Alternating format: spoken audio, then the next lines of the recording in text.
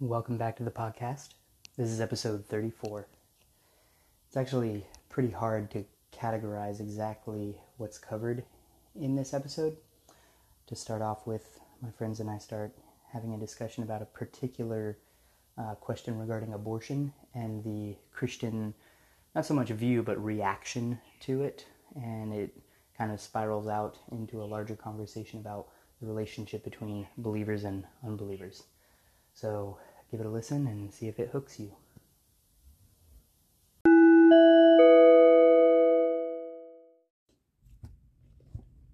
All right, hey guys. Hey. Hello. How are you doing? Oh, what? Yeah, I did it. I'm doing I don't know what to pretty do. well. This is my last week of freedom. I will Getting be married. back in the classroom on next Monday. So this coming Monday. You excited? Yeah, I'm actually really looking forward to getting back into the classroom. But students aren't going to be in the classroom on Monday. No, the following Monday is when Okay, they yeah. come in. Yeah. So I get a week to prepare myself. How about y'all? Anything new and interesting happening in your lives? I got to start prepping for my kids to go to school. Holla! I know. Kindergarten? Yo. Nice. How do You you guys are going to do Prep virtual, someone right? for kindergarten. I got to go to meet the teacher Okay. and then prepare them for... Your kid. Yeah. This is my child. Be prepared. When he makes this noise, run. When he makes this noise, celebrate. Celebrate. Yeah, I don't know. Interesting. He will randomly tell you he has to poop and then just go running. So, like, that happens. Be prepared for a kid running out of your classroom. Does he run to the toilet? Yeah. Oh. Yeah. Nah, He's just, just like- out. Yeah. It's like a Out of the ticking time bomb. He looks for the closest tree, you know. Yeah. Gotta poop. Were you guys David? There's an event on the 31st of July that so it's a Weird Bowl PonyCon? it's a Weird Bowl gaming tournament. I've never been invited to it because it's only like good players and stuff. But I actually got invited to it, so I went to. But You got invited to spectate or invited to, like, play? to actually Okay. compete. Whoa. So I'm really excited because League? I've always signed up for it, but I actually got accepted. So I'm really excited to play for that, and I won't get paid a single cent, and all the money goes to charity. Cool. Oh, that's lame. Yeah, it's kind of Entire money goes to charity. Boo, charity. Do you go as a team or you just go as I'll an be going individual? as a team. Okay, Yeah. Is Sam on your team? No, he is not. Is Eric on your team? He is not on my team. Yeah, I wouldn't. Do you play LOL? Lol. I did not play. LOL. Lots of love? Yeah. But what did you say that one time? It was like LIO. This is one of the Jackbox game. It was like, what does LIO stand for? You put League of Legends. Like an idiot. LOL, not LIL. No, it was. And it made no sense because those are usually your answers. Oh yeah. It doesn't make any It sense. didn't make any sense. LMN. Huh? LMN. I think it was that because if it was the time that I yes, played, yes, I put what is by far the best answer, which I don't know if you guys have seen it, so I don't think I'll be spoiling anything, but I said Death Note protagonists by quality Yeah. because it was LMN. Yeah, and it was perfect because the group of the people he was okay, playing got with Like, all watched watched it. Death Note, Yeah, and we like it. Like, oh, that's good. That was funny. Yeah. and accurate. Yeah. Yeah. So, Eric, how are you? Be okay. honest. Well, okay, then. Not okay. But, Oh, so you were lying. yeah, that's what you do just to get through That's true. the... But, I Uber delivered, I guess is the Ubered? correct. Nice. Yeah, Uber, but I didn't drive anywhere. I just, picked up food or whatever. What And you was- ate their night. food. You ate their food, So didn't let you? me, this is what happened. in Oh one my night. gosh. Oh, yeah. That was Let me this explain. was literally Let a me shot in the explain. dark. Yeah, Oh yeah. no! I actually still have the bag in my car. Oh! Oh, Eric. 1 star! Oh, They no. ordered food Ew. from a bakery Okay. in Disney Springs. Yeah. So I had to go find a parking garage, which wasn't too bad, but it was like all the way in. You know how there's like a little island? So I had to go walk there. Got the food. What's the name of the bakery? I think it was like It's either Aaron's Bakery or Eric's Bakery or something. Eric's Bakery. I feel like you would remember if it was Eric's Bakery. I think it might have been, but I'm not sure. I don't know if I was just reading it. But it's kind of like, you know, the hat shop, the fancy hat shop? Yeah. It's like right next to it. Oh, okay. What? We're not talking about divorce. You're not supposed to bring up hat shops. Oh, yes. Sorry. But so I get the food. And now Step I'm trying to get my way back, and you know it's taking a while, and I finally get back, and as soon as because now I'm going to turn on my phone, say that I picked it up, ready to see where I have to deliver it, and they canceled because apparently it took too long, and Do it's you like still get paid? Oh, yep, I found it. It's called Aaron McKenna's Bakery. there you go. This podcast is brought to you by Aaron McKenna's Bakery. Aaron McKenna's Bakery. Too slow. On your way. Well, I don't know if I got paid anything, but I was really upset. But then I looked in there and there was a giant chocolate chip cookie and a chocolate cupcake. And it's paid for, right? Yeah. It's already paid for, it's so like, I hey, man. ate it. Yeah. It's good. Except for the Obviously. chocolate or the coffee frost. Ugh. I don't know how people like coffee. frosting. I don't. Really? Yeah. Huh. I feel like someone What's- put a cigarette out in water and then tried to mask it with some cocoa powder. That's not a bad description. That's what it tastes like. What's usually the most popular restaurant they usually go to? I'm assuming McDonald's. No. Really? Oh. I try to stay away from fast food. But okay. People who can afford to use Uber Eats don't go to McDonald's. Hold on. Typically. Hold on. So, I was a bit discouraged from that, but I got some more orders and it was fine. And then this one order, I delivered the food, and I guess it was the person's friend because her name was Nicole, but it was a guy that came up and he got the food, and then he looked at me. He's like, "Ooh, you cute," and then he walked away, and I was like, I guess that's a complimentary. That's something I should to boost my spirits. Yeah. But then I went back to the question in my head. Wait a minute. Do gay guys and heterosexual women like the same things? Probably not. So that it's all vain. It doesn't matter. The compliment was... It just doesn't matter. So I was like, okay, that's cool. Then I'm like, you know what? I made Because all women like the same thing. Well, wow. Time to get canceled, sir. I'm just kidding. But I was on my way back home, and I'm like Disney area. I don't know where I'm at because I don't know where half of these places are. Well, It's if you're in GPS. Florida, it's Disney. But I got back to 192, and my friend calls me. That's your friend calling. I was just kidding. No, but We're trying to recreate the situation Yeah. in here. But So my friend called me. I'm like driving past 192. I'm passing Old Town. I see the McDonald's that's by there, Oh, yeah. and the line is out to 192. Yep. It's ridiculous. Ooh, man. And I'm like, who would do that? That's ridiculous. And then I get an order from Taco Bell. That's $20. And I'm like, yeah, I mean, if it takes an hour, even that's $20 an hour. That's pretty good. Yeah. So I went ahead and did Minus that. gas. Minus gas. But went ahead and did that. Was waiting, and I'm talking to Sam the whole time. I'm waiting, and I'm like 15 cars behind, just to where the speaker is, right? So I finally get there. I tell them the two orders that I've got that I got to pick up. First of all, they tell me, sorry, we're only taking cash, which is like such baloney. Yeah. It's like, oh, we don't want to deal with everybody tonight. Okay. But then I'm like, well, fine, whatever. I was going to pick up dinner for myself, but forget it. But I got to pick up some orders, and I tell them that, and they're like, what's the names? And I tell them the names, and they're like, yeah, it's not in the system. And I was like, oh, okay. And they're like, yeah, if it's in the system for more than 40 minutes, it automatically cancels. And I was like, well, what am I supposed to do? I was in this long freaking line.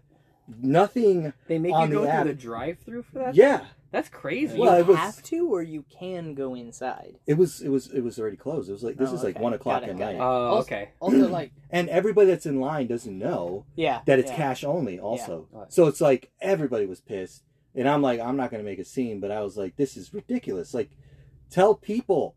Just go out and tell people. Because this is a long line. Yeah. Or even just put like a little So- A-frame sign out front that says cash only. Yeah. so wait, so how, I'm sorry to interrupt, but like, so you pay for the food, then No. like they pay you back? No, they pay Uber. So Oh, okay. Then since you talk about it, they have it already prepared, and you just say this is for. yeah, and Okay. somehow the transaction is made You through guys don't Uber. do Uber Eats at I don't Popeyes? know. No, we do it. We do, but I just don't know how it works. Yeah. I just I don't know don't like exactly that. how it works. But I got the guys. He's back of house with the rest of they're- the troglodytes. I got them to They're not refund, and I got some money, but I was kind of mad that I missed out on $20. I ended up making like $5-6 instead. Dang. That pissed me off. But I made a good amount. Like I would have made over $100. That's And it good. was, like it's really not a bad job. I got free food and Free cookie. I made money, so it was pretty cool. Nice. And you get to explore areas of at least wherever you live that maybe you don't usually go to. This podcast is brought to you by Uber Uber Eats. Eats. Have you ever Superior snitched? eating. Uber Eats. If you Google it, do you have to put in the umlaut? Or will it still come up if you don't put the umlaut? Explain to them what the umlaut is. They know what an umlaut is. How maybe the German guy that listens, Yeah. but not the guy from Singapore. Have you ever snitched? Have I ever snitched? Yeah, like snitch, grab some food. That's not called called snitching? Yeah, it's not snitching. That's not why people get stitches.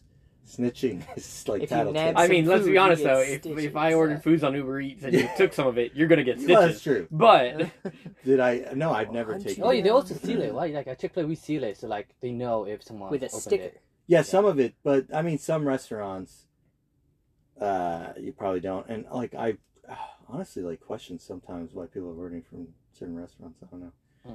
but yeah, I will never take someone else's food. But if the order cancels, I am not letting it go to waste. Because the app said your order's been canceled. You can go ahead and throw away the food. I was like, Nope. that's a good looking cookie. Yeah, I'm gonna eat it. You should not at have least that. give it away to the homeless person. Like if you didn't want it, Yeah. like give it to a homeless person. Yeah, absolutely. You should. Nah. You know who should not have that He's Like job? Sam. honor bound Sam should not have that by job. his contract. Should not have what? Oh, yeah. Sam is doing Uber Eats. No, No. I'm just saying. Sam will be like, "Oh, that looks pretty good." Hey, Oh, look at hey, whose is this? Mine now. Mine now. Oh. Poor Sam's not even here to defend himself. Yeah, That's the right? best You guys time to do are that. relentless. Sam knows. You know what my favorite part of that story is? Is like, now that it's over. Thank you. Look, 11 minutes. Yeah. My favorite part was like so long ago that I don't remember it now. I gotta bring a notepad with this guy in his stories. Well, now I know how like Uber works. Yeah. If you want to make side cash, This I'd podcast recommend is it. actually about Uber. We're going to do a whole podcast about the structure, the billing mechanisms, the corporate philosophy. Actually, it is pretty interesting. Travis did like we looked up when Uber got first started in Airbnb. Remember we watched. Oh, watched yeah. The Big Short. Yeah. Yeah. We looked up Oh. about places. So, like, I think Airbnb was founded not long after that. Yeah. The housing. Yeah. Yeah. And Okay. Uber. Yeah. So, I didn't know that. That's interesting. Can we do one podcast where we just talk about our favorite national anthems? What? Oh, because of the Olympics? No, What's Is we yours like the geography. Soviet Union? no, but that is just Oh. national anthems are really like good, Wow. Profound. very profound. Just some that you like. The only reason I'm thinking about that is because Uber is in the German national anthem. Yeah. And it says Germany, Uber alles above. Yeah. Everything. Yeah, Uber is German for Food. super. Yeah. For super. Literally means super. Did you see the opening for the Japanese Olympics? Like what kind of music they played? They didn't do No. the anthem. J-pop. They played, Video game music. yeah, they played Kingdom Hearts, Dragon Quest. Yeah, all they like. Really? Yeah. Yeah. I think they've given up on the idea of having a National nation. pride? Yeah. Like, let's just become a giant arcade. Yeah, pretty much. People love it. Yeah. I mean, here we are talking about it. Yeah, We're talking. I like Japanese. So, what do you guys want to talk about this evening? As if I have no idea. Yeah, I was like, I thought you. Do you like babies? Ooh. This I'm gonna podcast brought to you pass. by Like babies. babies. Optional? Optional. Well, apparently. Apparently. Like, Well, you don't have to have them. you guess you don't have to have it. It's wrong not to have them. So we will be talking about, Indeed. at least starting with talking about abortion again. And let's see where that takes us. David This was is an old not. school podcast. David was not present for the last abortion conversation, and you know, And I think He said the he had last some podcast things. we did, I think the last thing that came out of my words was about abortion. I think. yes, Yeah. yeah, you did talk about that. So I mean, we don't have to pick up here, but a couple weeks ago, when we did our last podcast, afterwards there was. Do you want to talk about the proposed like situation or the shoes to be put in? The shoes to be put in. I've never heard that phrase. Like whose shoes you would be in? Oh yeah. No, we were just kind of talking like. What was it about? Loving? Was it? So the last one, where did it start? we were talking about theonomy and Right. whether that which is moral and that which is legal should be basically synonymous. Right. So then, in the kitchen, you were talking to me afterwards and saying like, well, if you believe that this is wrong, and I think you had talked about like divorce, and you had talked about pornography, or I think I had brought up pornography. It's like, if something is immoral, should it be illegal, or prostitution? And then you had brought up a situation about abortion. So I don't. Yeah, I remember the scenario I posed. I don't remember the lead up to it. I don't know if that's important or not. But essentially, the lead up was coming off as someone who cares. Yeah. So which, and correct me if I'm wrong. It boiled down to which would be more loving, picketing or protesting outside of an abortion clinic, or trying to bear the struggle or carry the cross of the person who's going into the clinic themselves and sitting down with them, and which one is more loving and which one has more sitting down with effect. them, like to be present with them while they undergo Yes. the procedure. Yeah. Okay. Yeah, and which is more loving and which is more effective. Where I landed on the side of being present through the procedure, and you landed on the side of, I don't want to paint it in a bad light. So whatever you would prefer to call it, whether picketing or protesting or Yeah, and I've never picketed or protested a abortion clinic. I'm not saying that I never would, but I would say that honestly, when most people think of picketing and protesting, they think of Westboro Baptist Church and the God hates fags signs and the like, oh, you're going, like, it's so great that you're going to hell, like celebrating the wrath of God. And I really hate that is, but even though it's a church of what, like 18 people, I think total.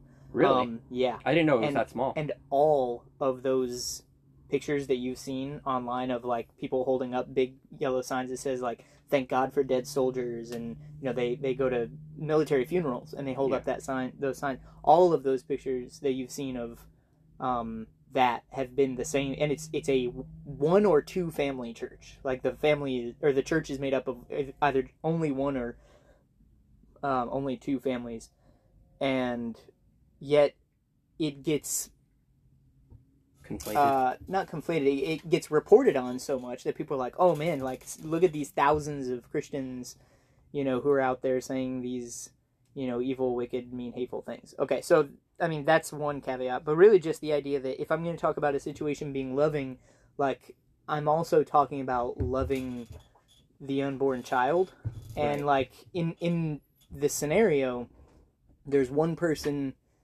alive there's two people alive at the beginning of it, and there's one person alive at the end of it, and I don't think that it's more loving to,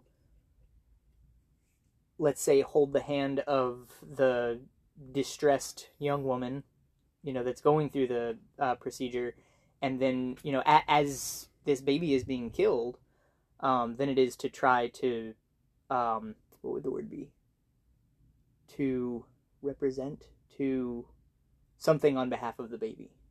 I don't know what the word is. What's the word I'm looking for? Advocate. Advocate. There we go. Ooh. On behalf of the baby. Thesaurus. Yeah, I mean, I don't know if Eric or David have input. Yeah, I don't really see the point in holding someone's hands through that, because if we're going to say it's difficult, I think then that ought to be explored why it's difficult. What's difficult? I mean, if it's a personal difficulty for the person to abort the fetus, Oh, yeah. I think the time is better spent not just holding their hand, but discussing why it's difficult. Like, yeah, I mean, it ought to be. It ought to almost be an impossibility for you to do such a thing. And I mean, there's a lot that can go into case by case. Is there parent influence? Is there maybe boyfriend influence? Or they're just completely ignoring the influences from those people. But I really just don't see the point in showing any support for that person in that action. It doesn't mean you don't love that person, but it's like if you have someone that that is a hitman, and they're like, yeah, it's really hard to kill people. I feel like holding hand, like, I know, man. I know it's a hard decision on you. People are like, well, yeah, like, it's not like you have to like bash them over the head, so to speak, like just berate them and insult them, but you gotta wake them up to the consequences, and up to themselves, to the child, just everything, and do your best to show them that it's completely not worth it, and it is at the end of the day completely unacceptable, and make us I don't know if I say make a stand, but I don't know. I don't think there are plenty of people that will support someone already to have the right to have an abortion. Yeah. I don't think there's no lack of Yeah. voices and people saying that that's the I mean, right. and the truth is on the other side as well. Like, there are a lot of people that would say no, and, but it's just that if you personally know somebody, I don't think you have to feel compelled to emotionally be supportive in that way Of unrepentant sin. Yeah, I mean, I guess the way to repent from that sin, well, one, the sin would have to have been committed already, but is to not have abortions anymore. Yeah, that's the situation. Is like this isn't a let's say a woman who's 22 and she's being confronted with the gospel, and she's like, oh man, what have I done? When I was 19, I slept with my boyfriend and got pregnant, and we both kind of panicked, and I had an abortion, and you would be there for that person and console them about like the sin that happened in the past. I mean, you don't have to use uncertain terms about it. Like, you can definitely condemn the action and then talk about like, look, God saved Paul and David and Moses, like all murderers, all, people who had taken lives under various sets of circumstances. And so like, even this offense from your past is something that, it's not something that God's grace can't overcome. So I would chalk that action up as like categorically different than here's a person who's not yet committed murder, and to make the choice of, I'm going to comfort this person so they don't feel as again, I don't want to be unfair to the argument. Like, I want to try and steelman this as much as possible. Like, they don't feel as helpless, or they don't feel as abandoned. It's like, well, I mean, what about the kid? Like, the kid is about to get the equivalent of like its throat slit, and it's like I wouldn't hold the hand of a mother of a 1-year-old while she slit her baby's throat, because like she was having a hard time cope with the fact that let's say like this baby was the product of rape, and so every time she looked at this baby's face, it reminded her of her rapist. So like that, I don't think it would be morally beneficial to try to just soothe that decision. Yeah. There is no escape. David's trying to get out of the shed. Because he got a phone call. Sorry. Why does he have such trouble getting out of the shed? Yeah, no, I was when you and I left that conversation, I was going to chalk it up to different parts of the body. You used that phrase before, but I don't know what it means. Like different parts of the body. Hand, you're a hand versus I'm a foot kind of thing. Like we're different parts of the of the body body of Christ. Yeah, okay. yeah, body of and Christ. so a hand would have this response, whereas a foot would have this response. Yeah. I would not I think chalk it up. Like that. I was gonna say, I think hearing you explaining it, I think you and I have a very different thought process of what that would look like, because I'm solidly in the camp of like, hey, what's about to happen is a terrible and tragic thing. It's a sin. A death. So yeah. I could say it's a sin. I would say it's a sin. I would say it's a murder or a death of an individual. I think you said on the podcast 2 people go in, 1 person comes out, kind of thing. Mm-hmm. So I wouldn't shy away from any of that. What I do see it as, I see it as a different ministry opportunity. And I hate to say that because it almost sounds like I see it as an opportunity and nothing else. And that's far from true. I mean, I see this as a person who's potentially suffering. I see it as a person who's about to make a terrible and heavy decision. But from hearing the way you and Eric describe it, it very much sounds like the interpretation of the actions that I would advocate for would be, endorsing the action versus accepting the action. Eric said something like, oh, there's plenty of people advocating for the abortion. And, you then said there are plenty of people advocating against it. I don't think it's a matter of quantity or anything like that. I think it's a matter of the motivation and the quality of people advocating for or against. Well, I'm kind of wondering if this is just a timing issue, because I don't think we would disagree that there is an opportunity to minister to someone who's already given or already. Yeah. No. Sorry. Keep going. So no, I was thinking like, I guess then it really is just this. It seems inappropriate then to be in the room and console. I don't understand. The whole picture seems so contradictory. Yeah. Like, maybe what's a different sin that someone would be committing?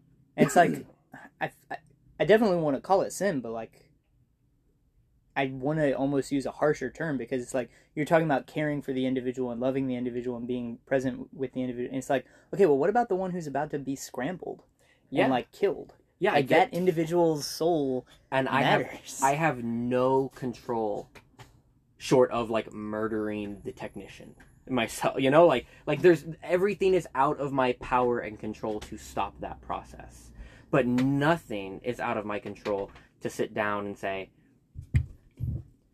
I sympathize, I understand your thought process, and you are not like I will love you anyway. And I think that's a reflection of Christ.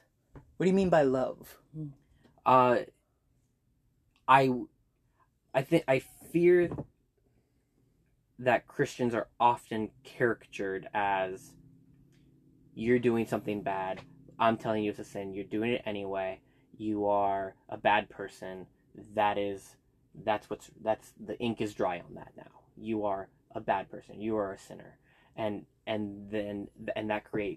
that perception creates this chasm between and then it creates an unapproachableness between believers and non-believers. Yeah, I think that there's just naturally a chasm between God and humanity hates God. Yeah. Like, all we can do, unless God does a regenerative work in us, is hate and rage against God. And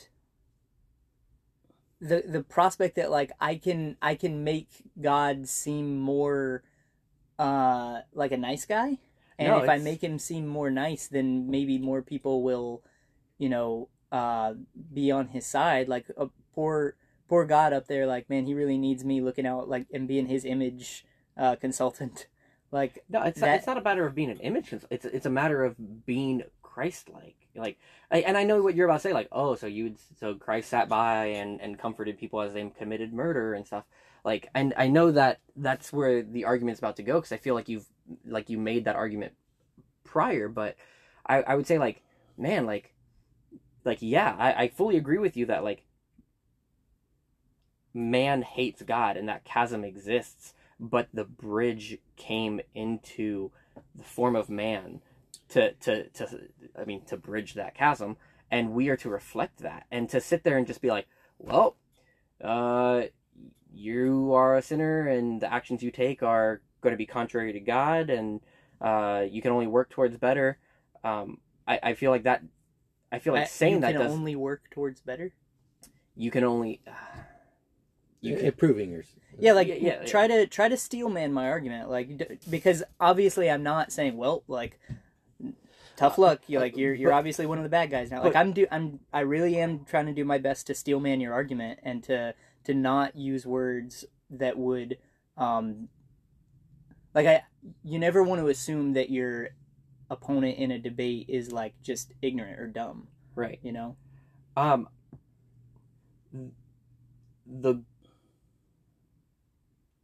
the love and compassion of picketing ends the moment someone feels unloved or judged or uncared for. And the moment they go through that door, the opportunity to minister ends. And what I'm saying is, if you are seated with the person, and I'm not saying sitting there going, hey, it's hard, it's okay, but saying, it's hard and it sucks for you and I'm in pain as well, not to put the spotlight on me, but to suffer with you, and to show you that I love you and I care for you and I'm here for you through and during your suffering, and that to keep that connection and that channel and that option available, I think does more than to stand outside and say, I'll take your kid, okay, bye. Right. Or to have a sign that's like, even when, okay, let's say after your sign says, like, you're still loved or God loves you, sure, like, but where were you when that person, like from the perspective of the person getting, sure, but where were you when I needed you? I was warning you. I feel like that just falls on deaf ears. Hold on. So let me just real quick, because you talked about being Christ-like. Do you believe that, like, reproof or rebuking has a part in that as well? You know, like how it says in Hebrews, he rebukes the ones he loves, or in Revelation, I rebuke the ones I love. Right? He's correcting them. Yeah, and absolutely, and that's why that's why I opened it up saying I feel like this is a different parts of the body situation. Right. So you feel like your role, like we're doing the rebuking, right? Yeah. Yeah, exactly. Like you are more comfortable, more equipped, more however, and I'm not trying to. I'm gonna say this, and I hope it's not taking offense. I feel like I'm more compassionate to the person suffering through that situation, saying like I'm suffering in that situation, because there's two people suffering. Yeah, absolutely, and I can only influence one person's suffering in that situation.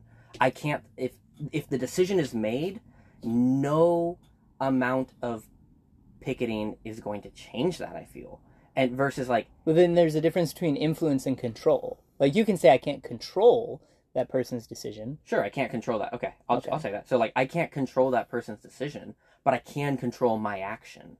And I understand, like, I'm not arguing against, like, oh, you know, like, someone's dying in that situation. I think what I would probably argue is two people are dying in that situation.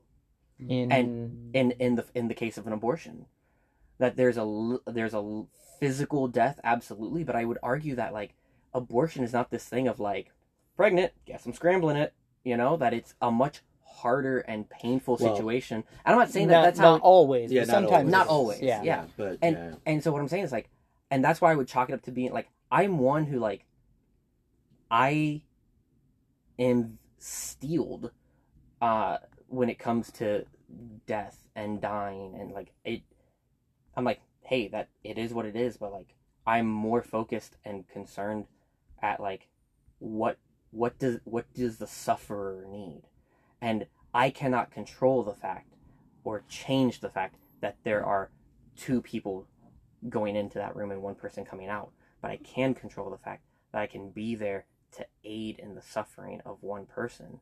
And I think that does more to show, or I think that does differently to show the love of Christ Then to try to save the life. differently. But then to try to save a person's life, like to advocate that, hey, don't murder this child. Like I will adopt, or I will help you set up like adoption for this child. Like the idea of saying that it's more loving, like to try to hold someone's hand and make them feel comfortable through something that's not just sinful, but like you're about to kill an image bearer of God. And you say like, oh, well, I mean, their mind's already made up. So like, what good is it going to do to tell them that what they're about to do is sinful? It's like, we're not called we're not called only to say that sinful things are sinful when we feel like it'll have the effect of ceasing the sin. Like John the Baptist preached that Herod's brother, or Herod, was committing adultery. He wasn't like, well, I feel like, this surely won't fall on deaf ears. Like Herod has such a great track record of listening to homeless Jewish preachers. Like I should, go talk to him and say, well, he's done the damage already. No, it's like, look, the thing is sin. Like it is the place of the church to call sin exceedingly sinful, not for the purpose merely of trying to cease it from happening, but to identify what the heart of Christ is through all of this stuff. And the heart of Christ is not more. But I don't want to put like words in Christ's mouth, so I'll be careful how I say this. But it's like, God is not going to be upset that, boy, you sure came off like a meanie there. It's like, well, what I'm doing is trying to advocate for the preciousness, the dignity of the life of every image bearer. I think you're seeing it as a divorced subject though. Like, oh, if you're in that room, you're not like, you have no care for the abortion that's about to occur. And like that's not, like, I'm telling you, like, dude, like quite frankly, like,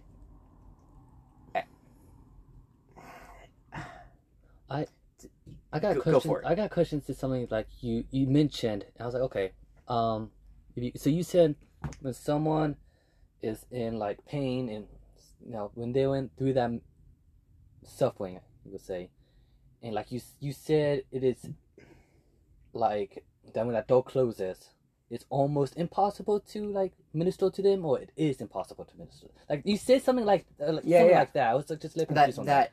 I was saying that the ministry of don't do it, you're sinning, picketing an abortion clinic ends the moment the person walks through the door. Like, so, like you're not, your reach has ended. Right. Until I guess they walk back out the door. Right. And then when they get in their car or whatever. You know? So I think I'm just kind of like translating your words incorrectly. So could you, in the same perspective, could you say like there was an atheist? Mm-hmm. Wife died. So he's like, okay, well, my wife did, my children are dead. I'm an atheist, blah blah. Do you think it's like impossible to, like I'm trying to understand, like when you mean like when someone's going through so much grief and they choose to do this, like I'm committed to this now. You're saying it's like impossible, like it's no point to minister to that person. Instead of ministering to a person, you're saying like, let me help you with this grief. Because if that is what you're saying, then like that's not what Jesus did at all. No. What I'm saying is like the reach of the person who's picketing. Right. You can minister when you're not in front of somebody, but holding a sign saying Jesus loves you, I'll take your baby, I'll adopt, whatever. The moment they go through that door, your message ends. Is there any, so in this situation where you're holding this person's hand, like, is there any conversation about, like, what you're about to do is a sin against God? Absolutely. I mean, I would say, like, there's a time and a place.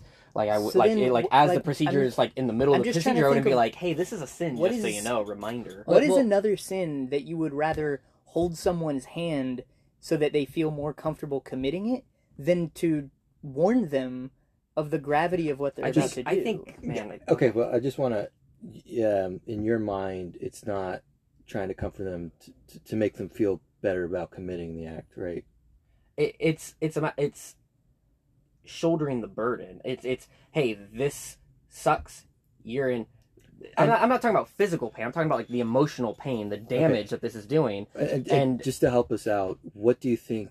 Like, explain the emotional pain, like in your mind, what that's all about, and why that's what's causing that. I mean, I think it's. I wouldn't say it's universal.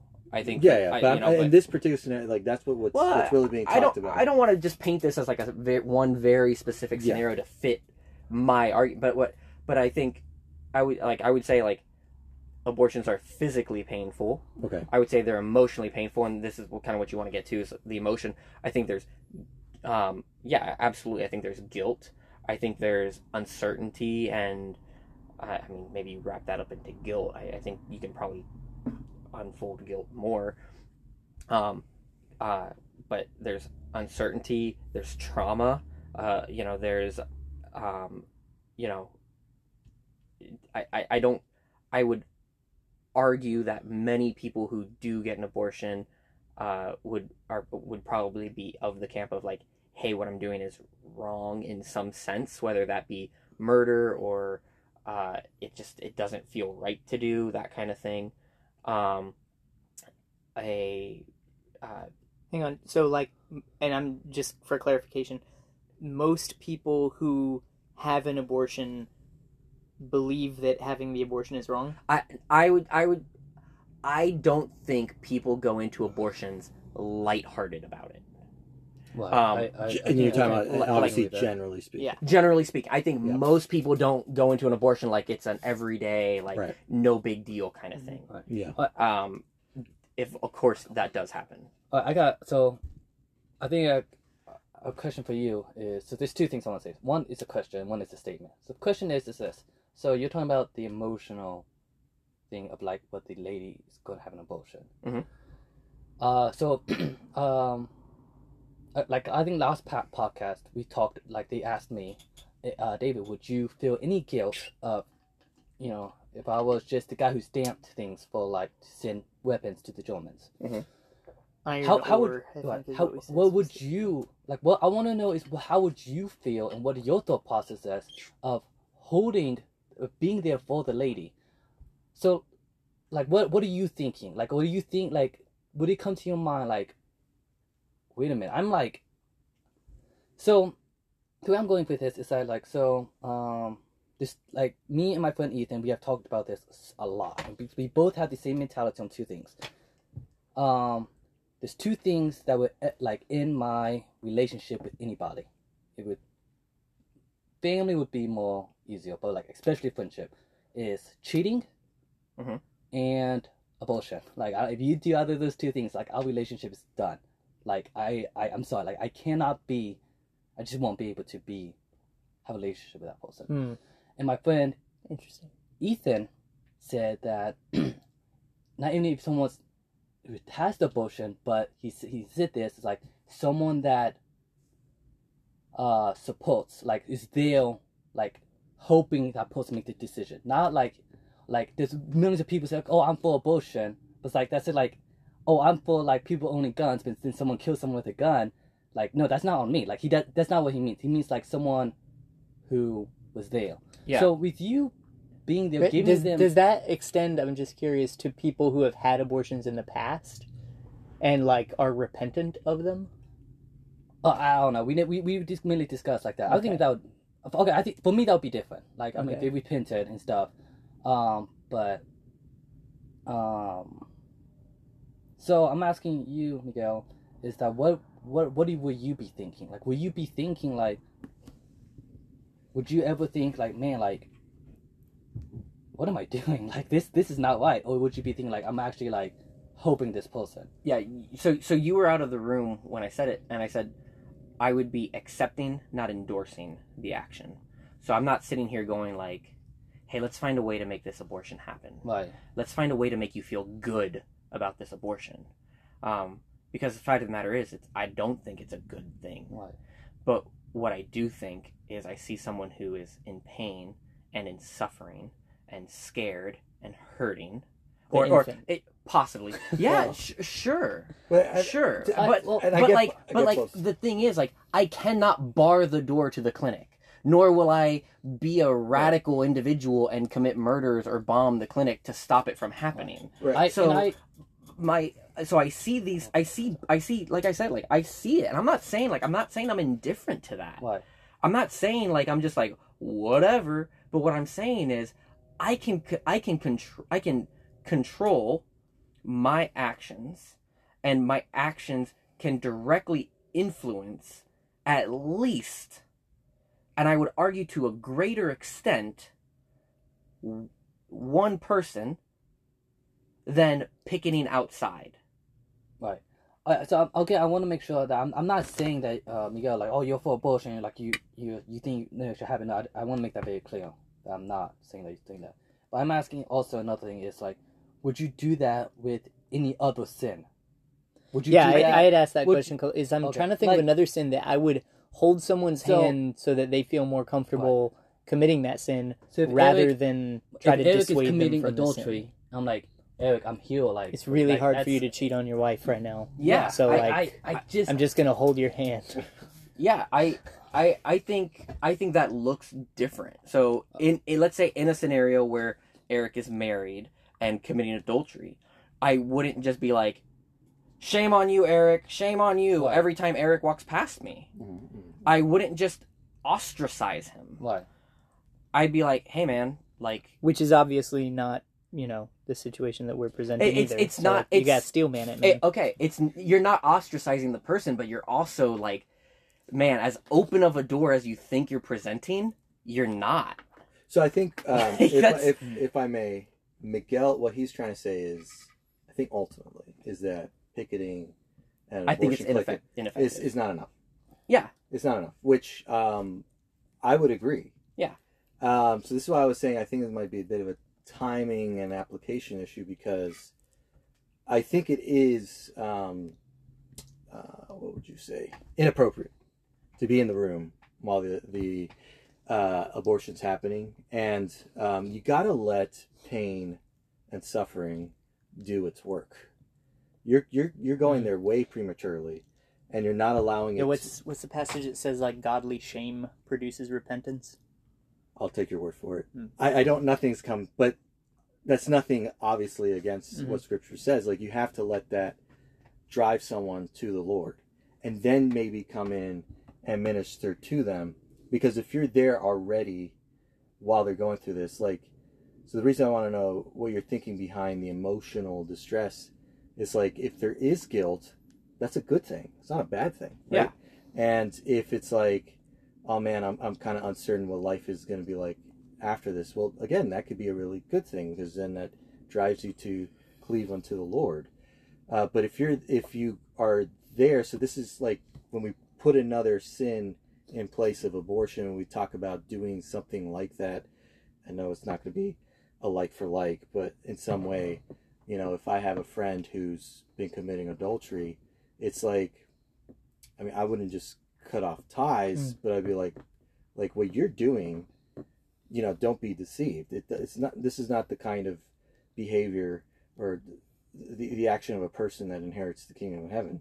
And I have to stand my ground on that and not give any any leeway, so that they understand somehow maybe I can be for them a physical beacon of where the right side is on the line. You know what I mean? So that's the thing. But if I'm already rushing to comfort and already, it's like being in that room, there needs to be some reverence for what's going on.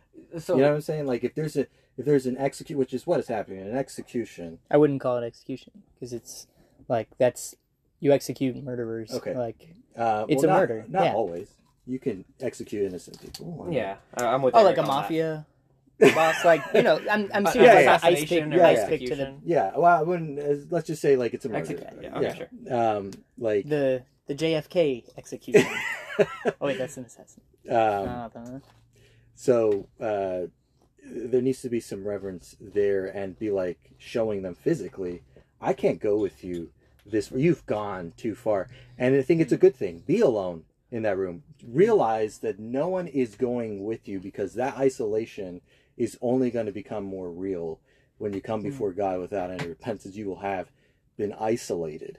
You know what I mean? So there has to be some tough love. There has to be. And you're not allowing that to take place. I'm not saying that picketing, maybe this will help you out here. I'm not even saying that picketing and being at the abortion clinic and holding up signs is even what we should be doing. I think that maybe we could somehow reach people in the before and the after, you know? So not to say that it's necessarily wrong or whatever, but I would agree with you. It's maybe not the most effective thing, but I would also agree that what you've described is also really not effective. I don't think that anybody is. Why would you turn to Certainly the Lord? not effective at preventing the murder. Yeah, which to what Miguel I think is trying to say is like, we cannot stop sin. We can't. There will always be a murder. There will always be abortions. There's always has been. But how do we minister in such a way that God is not only reflected but honored, and the church is doing what she's called to do? There's a really good example. It's not super related to this, but kind of talking about what you said about, you know, being too quick to kind of speak words of comfort instead of allowing someone to kind of have to wrestle with the turmoil that sin will produce. Paul Washer was talking about how he preached a revival, and it's like he was talking about sin, and somebody just started, you know, weeping, and then he gave the invitation, whatever, and the guy like came down the aisle and he was like weeping over his sin and like all this stuff, and apparently a lot of people in the church knew what this guy had done.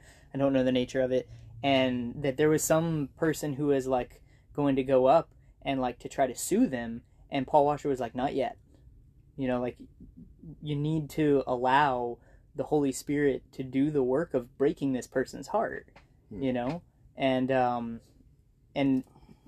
that is a ministry, you know, that the Holy Spirit pursues, is causing people to see their sin as exceedingly sinful, and so yeah, I'd say that definitely to say that it's more in alignment with the heart of Christ, or with the, you know, the ministry of the church, to soothe someone's anxiety over the sin that they're in the middle of committing, rather than to try to talk to them and to dissuade them from that sin.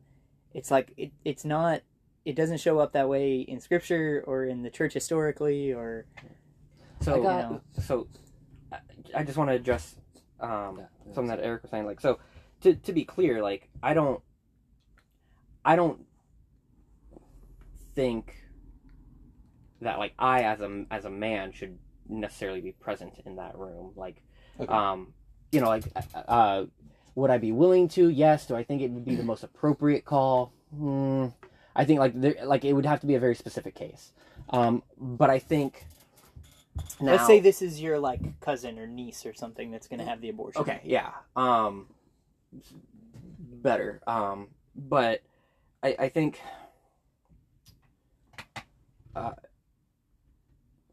I agree that there needs to be I agree that there needs to be that pain is I don't know if I want to say essential, but pain can be powerful, and it can be convicting. So I don't want to take away from that argument, because I fully agree with it. Now, what I'm saying though is like in the example of Travis that you gave, like these are people that are convicted and broken over their sin. These are people like it sounds like and I tend to believe many of the women who are getting abortions are non-believers. And so to leave a non-believer broken in their sin, while that can be powerful and an opportunity for transformation, I also believe that having a relationship with somebody, and like it being known, like, and I think this kind of ties into your point about timing, because my in I guess my scenario when it was conjured up, it was not a, someone's walking in, hey, you need an abortion, buddy, it was, it's a, hey, I know somebody and they're going through this. I know they're not a believer. They know I'm a believer, or this is an opportunity to make it very clearly known that I'm a believer. I'm going to love them, and I'm going to the support of not being like, okay, go through the door, you can do it, but of hey, I'm going to sit here and I'm going to struggle through this with you. I think that is reflective, is more reflective Of the love of Christ.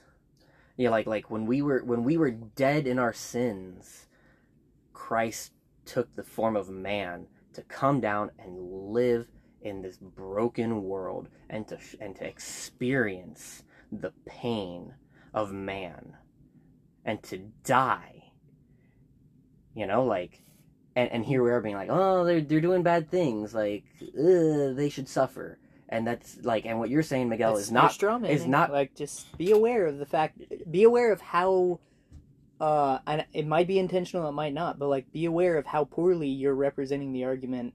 You both just said it yourselves. You both said it yourselves. Like, yeah. Hey, they need to experience and they need to be broken over. Like, sure, yeah. Like, and look at the Jews who thought they were the chosen people and were far from God, and God took the form of man and came down and paid the cost and suffered with us and suffered, through the experiences and suffered with us to bridge that gap. And what I'm saying is, like, man, like, if someone's doing, like, I'm not sitting here saying, like, oh, I want to make the decision easy for them.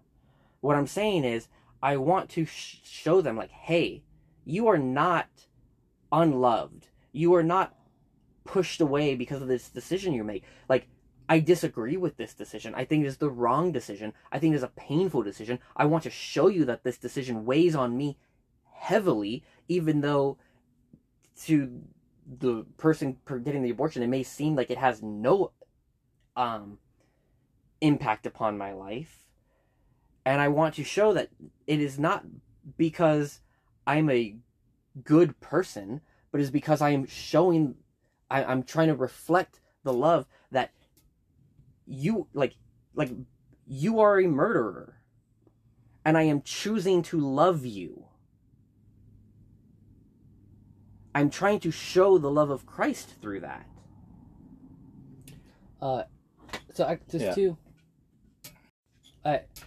Miguel, my question for you is Two questions. Maybe 2 questions. So Let's start at 2. You said, and tell me if I'm wrong, but you said you feel like it would be more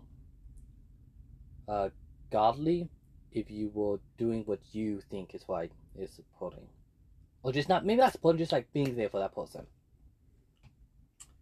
Or more like it would be more reflective of Christ. It would be more reflective of Christ's love. Okay. I'm also happy to concede that this is a parts of the body issue where it's, hey, like, some people are more equipped to shoulder and suffer through, versus others that are better teachers. Right. So I'm happy to concede that, but let's keep going. Okay. So my problem with that is that, again, like, everything with Christ, like, we should base, like, if anything we need to know, we should go to the Bible. Mm-hmm. Bible is amazing. So, with the Bible, actually, let's say we use the Bible or any teachings in the past. Sure. Where in the Bible or in the teachings does it show like how would is that more like is that something you think Jesus would do? Because being a Christian is like being like a little Christ, it's being like Christ.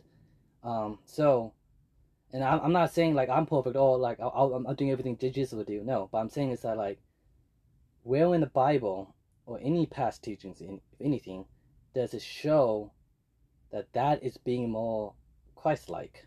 Because that suffering with someone else's pain. right. Because the reason I'm asking this is because like again I kind of want to see scripture like that. Yeah. You know. Jesus wept. Like Okay. like he goes no, like, and this isn't the sin of somebody else, but like Jesus could have shown up and just been like, done, next, you know? But instead he shows up, he suffers with the people, and then he raises Lazarus. You know? I think that may answer the question. I think Travis maybe took offense to that answer. To what? So this To my reference, because you kind of scoffed at it. no, but see, like my question is that, like again, Travis and Eric, tell me if I'm wrong, but is there anywhere in the Bible where God or Jesus is going with someone that is suffering and still like? I'm not saying that you are like Hang on, and endorse still- like I'm not saying you're still endorsing the abortion, but saying like, hey, like what you're doing is okay. Yeah, I just- this isn't like it's I not just- a case of Jesus merely like he's going to be alongside of someone who is suffering. Like we're talking about a sin. Like we're Yeah. talking about people who are about to pursue sin. So like even when we had we paused for a moment, you know, to kind of reset the timer on here, but Miguel, you had brought up like prison ministries, and you had said like, well, what are prison ministries if not, you know, people who are going to abide and preach the gospel next to people who are unrepentant of their sin? Yeah, And it's like, potentially so. do you think that you can like predict what my answer to that would be? Because I feel like it's pretty on its face obvious how I would say that that's a different situation than, you know, holding the hand of someone who's Sins occurred about versus to sin about happen. to occur. Yeah. And that's part of it, yeah. I would say you'd probably lean back on, you would say, obedience, but I would say the main argument would probably be sin has occurred versus sin that's about to have occurred. Okay. If to answer David's question, I think a perfect example of how God responds to sin, but it's someone recognizing that they have sinned, is with Isaiah, where Isaiah realizes that he What was needs me? to be undone, have unclean lips. I'm just an unclean person. I have Yeah. fallen short of the standard that And so what happens next? so God doesn't berate Isaiah, but he doesn't also comfort him. Also, you know, be like, you know, don't, it's okay. Or he doesn't actually say a whole lot except to tell an angel to take a Yeah. flaming God hot. cleanses his lips. Like Yeah, he that's the whole. can actually do the surgery of regenerating the heart.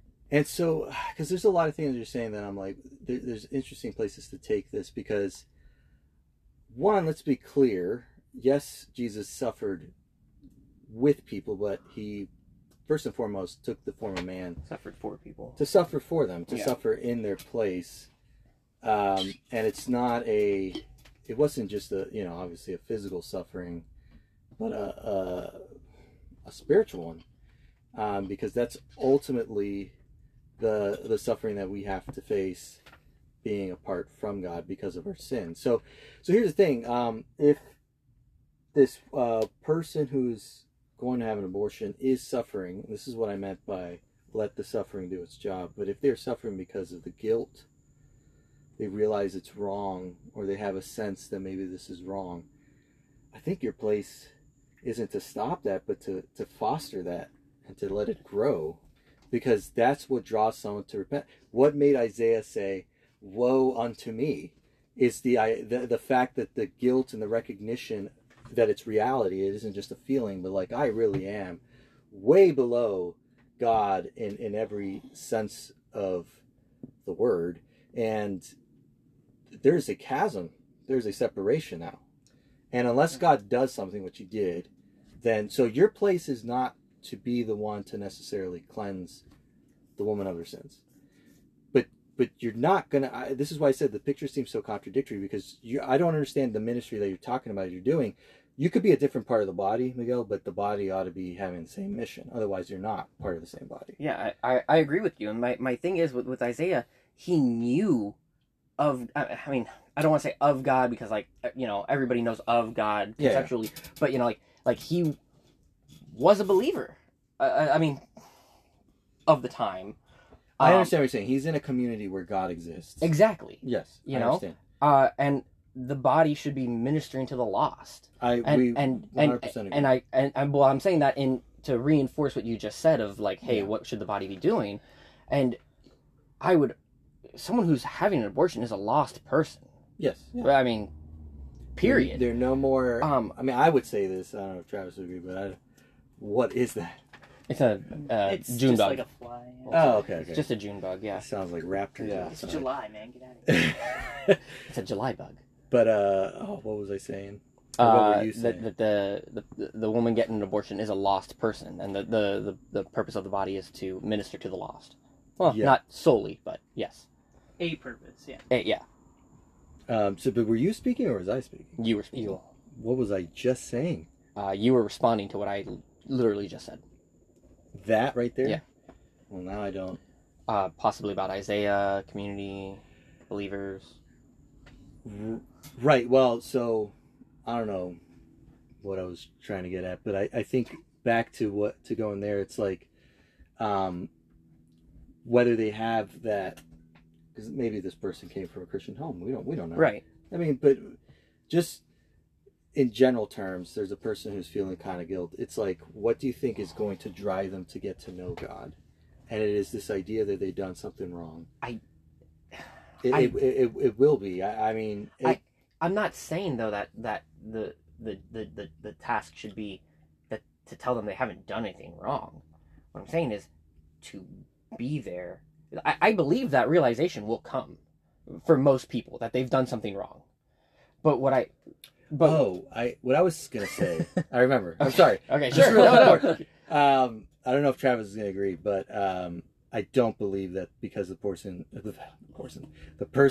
has an abortion, that if they're already lost, that they're all of a sudden more condemned. No, like, I agree. You're condemned or you're not condemned. So yeah. I was just saying that. I don't know. Yeah, I agree with that. Like a lost person is a lost person, whether they've committed adultery or whether they've committed murder or lusted after another.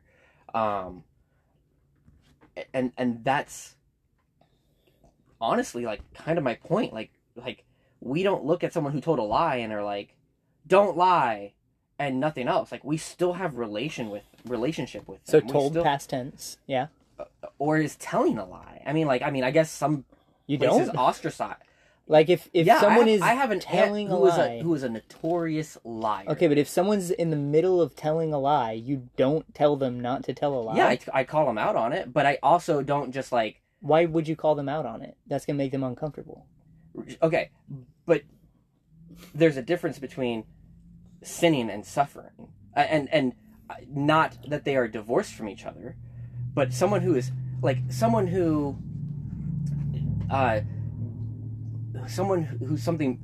who's speeding and got in a car accident and is in the hospital. They broke the law. They should not be breaking the law. They sinned, and they are suffering and in pain. Should we not go to them and be like, "Hey, man, like I'm here for you. I'm sorry." What did they do? Yeah, past tense. Past tense, okay. Yeah. But maybe they haven't repented of it, or have you ever been in a vehicle where someone is speeding and not said anything? Like, again, like I feel like what ends up happening is we take these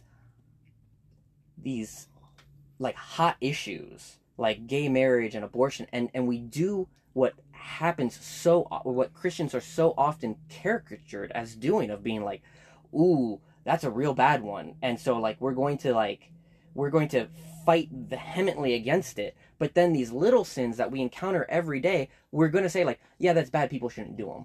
But like we're going to be more forgiving of it. And I'm just like, and quite honestly, like I'm frustrated by that. And I'm like, and my like I feel like Driscoll in some aspects where I'm like, how dare you? And not What? you, Travis, but like, how dare us? How dare we? Like, and that's why I sit here and I advocate so strongly, because like sin is sin and a lost man is a lost man, and like, and I don't want to look at this and just be like, oh, it's abortion, or oh, it's gay marriage. Like those are real bad, and those are like flagship arguments. So like, I'm going to fight as hard as I can against it. I want to sit there and fight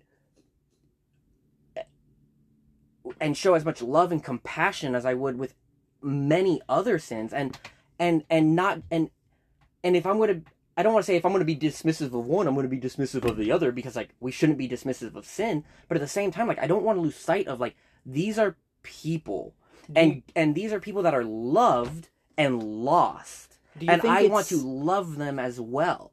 Do you think it makes sense to treat the addressing of sins that result in murder as more urgent than like having a lying aunt? Yeah. Are they more urgent? Yes. Okay. I would, for kicks and giggles, I really want to argue no on it, but in good faith, I would argue yes. Okay. But man, do I want to play devil's advocate real bad and argue no. There's one thing. My devil's advocate is an interesting stance to take on that one. It would be interesting to see where that goes. But... it doesn't matter.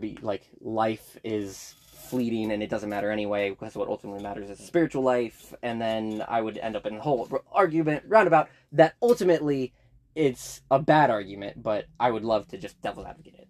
There's one thing, like, I don't think it still hasn't been answered. Sure. So I'll use me. Let's say I'm going to cheat on my wife. You know I'm going to cheat on my wife. I'm about to commit a sin. You know I'm about to commit a sin. Sure.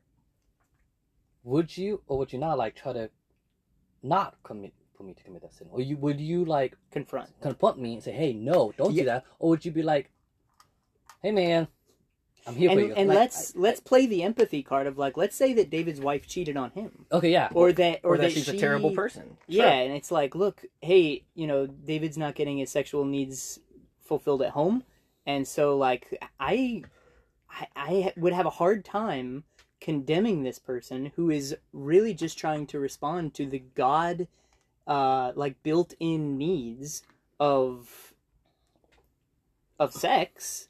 So instead of confronting him about it, like I think that really what the more loving thing for me to do would be to just kind of hold his hand. So the conversation, conversation is what you would do. Like the conversation in the abortion example would happen of like, hey, you don't need to do this. Hey, this is a bad idea. Hey, like that's killing. Like that absolutely would occur. So like, so you would tell them that it's murder. Yeah. Okay, but then you would still.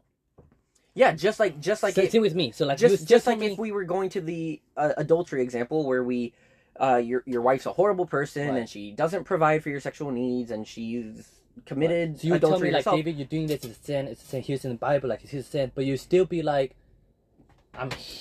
but I would still see you the next but I would still see you the next day and say, how are you doing? What is going on? Man. Afterward. Ooh.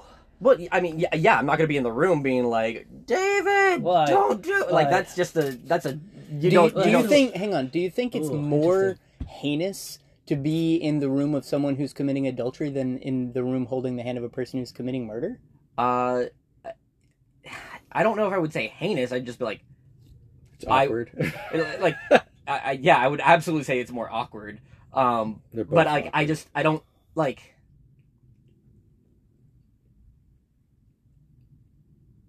Let me carefully evaluate what I'm about to say. And in fact, screw it, whatever. I don't have a good reputation on this podcast anyway. I don't think anyway. I would say, I wouldn't be in a room where someone's committing adultery. But also, trapped in the closet. The issue, or the closet, yeah.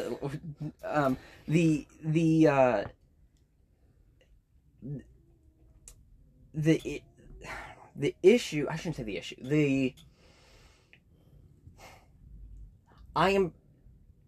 the concern I am trying to address during an abortion is the suffering of the person. But not No, the infant person. Because I can't address that. Like, Okay. like that's a, like You so I'm can't sorry, address Jarvis, but that is an absurd statement to make. Like, I am to address the suffering of the infant person during the abortion. Like, that's an absurd You statement. can't address their suffering? What am I, poke them in the belly You button and can't say like, advocate on behalf of that's so different. Like, I don't understand. I'm I think frustrated. hold on. So Hold on, think- I'm not trying to cut you off. No. I if you need want I need to rewind because I need to clear that outburst. Because I'm frustrated because I think that it's such a Crap. poorly that is such a poor statement on the back of what I just said, where I would advocate, I would consult, I would counsel to not have this abortion. So now I'm in the moment where there's no soothing a fetus. Like, I'm not reaching into the womb and, like, rubbing their head or anything like that. Like, I'm not rubbing a belly and soothing. The fetus is not suffering going into the abortion clinic. The fetus is not suffering leading up to the procedure. The fetus is not suffering when the mother is in stirrups with her legs spread. But it will suffer after, though. Absolutely. Right? Death will occur, and that death probably leads to suffering. I don't know enough about this procedure to say, or the development cycle of a fetus to say there's pain or there's... Right. But I'm going to give I it know what to you- you. I I'm know what going you to mean, give though. it to the I'm just argument curious. that, yes, this fetus is going to die, and there's probably going to be suffering involved. I cannot do anything for that fetus in that moment. And to sit here and try to play on emotions of like, oh, but you're not... That's such an... I'm sorry, it's such an ignorant and bad statement that so many people... This is why people have such a bad view of Christians. This is why? I think this is one of them. I think this is one of them because, like, I'm sitting here talking about, like, the physical and emotional suffering of someone going through this entire process. And yes, I'm going to counsel them as you would. I am going to tell them not to do this as you would. I would emphasize that this is a sin as you would. But the difference is I will be doing the hard work of being in that room and trying to understand where that person is coming from and trying to suffer with that person and trying to love that person through that process and not just saying, it's sin, you shouldn't do it, you're a lost person, but you know what? Afterwards, if you repent, I'm here for you. Again, And I'm sitting there. straw man. That's a great straw man, just like you did, Well, where you're yeah, sitting there going, I feel oh, but like you're not going to suffer for, both you're you not the guys have suffering been of the fetus. Straw man, because like And, like- he's never said like he doesn't care about the fetus. So I think what he's trying to address is a kind of suffering in which there really isn't anything that we can do for the fetus outside of trying to get them to stop. We can't. So if they go in there and they get the abortion done, like, unless you want to run into the room, like he said, and beat up the doctor or Yeah. knock unconscious the woman who's, then you can't do anything for the fetus. That's why it's so important, though, that you get it right. And I think this is part of the discussion, is that we get it right before that happens. And so I think really, I get that the person can be suffering, but I don't think it's unloving to say it's deserved. Because, I mean, at the end of the day, all our suffering is deserved for our sin, right? You would say that. Yeah. Okay, so that's the great grace of Christ having taken that burden upon him. So it's not that it's bad necessarily that this person is suffering. And that's what I'm trying to say is, like, I don't think your ministry, and I don't think the ministry for any part of the body, is to prevent that suffering. It's to let the suffering do it so that you work it to good, like God is doing. But that's what I'm trying to say is like, Right. like my thing is not to make someone feel good at the end of the day, Right, to walk away being like, okay, it was a good decision for me to do this. yeah. That's not the goal. Is to say, hey, It's to kind of give them this- a reconciliation. this person is redemption. this person is in disagreement with me. This person is opposed to what I'm doing. This person, from what I've experienced or what I think, would hate me. I have a question. No, keep going. And so to be there and saying like, hey, I disagree, but I love you because you are loved and you are valuable and you are making a terrible decision and a terrible mistake, but that does not end our relationship, and especially your relationship with Christ, and that is only made possible through the love of Christ that He has bestowed upon me, or that He has shown upon me. You're saying I am a vessel to show this kind of love. Yes. All right, but let me ask you this: what would you? And this is something we talked about before, when it comes to adoptions and all this stuff, and theonomy and all this stuff, is the idea of being yoked. Mm-hmm. To an institution, you were saying? Or it could be a person. Or a person, yeah. So, I think this is also one of the things that goes into this is like, you're talking about having a relation, and this is something that I've talked to many missionaries or mission-minded people about, is this idea of friendship evangelism, where you develop already a relationship, and then that's a better means to then hopefully see a conversion. But one, I don't see that supported at all by any of the examples given to us by Paul or any of the evangelists or the stories describing the evangelism as taking place. It isn't so much let's develop a friendship and then we'll talk. It's like, I'm going to declare this in public, and if it affects people, then those people, then I will take care of. But you even have rejection of that, and they just kind of wipe their feet and say, all right, well, your blood is on your own head. What you don't see in the New Testament is this idea of joining ourselves to people who are non-believers. We're joined to each other through Christ, right? Just got me in the eye, sorry. So it's like, I would just say this for myself. I see, and again, I think it's just an application and a timing thing. As far as what you want, I don't think there's anything that you said you want to do for this person that I would be against. Is for me, it's a timing thing. Like, I am not going to go through those doors with them, because to me, this is a temple of demons, in a sense, you know, in the crazy way that Paul describes demons, and they're nothing, but they're also something. This is demonic worship. This is antichrist.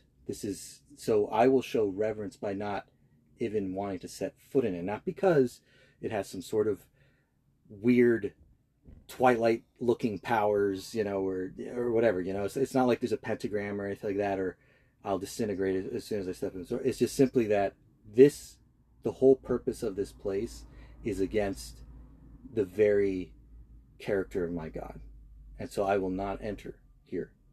I will not even witness this. It is so grotesque and heinous that I will turn away as though it was refuge, like just disgusted at, and which is language that God describes the way He reacts to sin. Like, this is sewage. But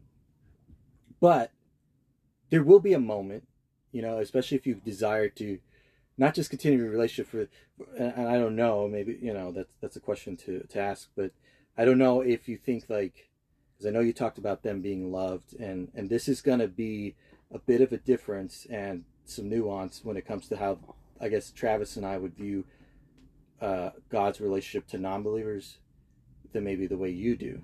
Okay, but I don't necessarily have a problem with you wanting to have this relationship continue, because I'm not necessarily where David is, where it's like, once you've sinned, you're cut off, because it's like, well, hold on, if there is a chance for repentance, you better not be the stumbling block to that.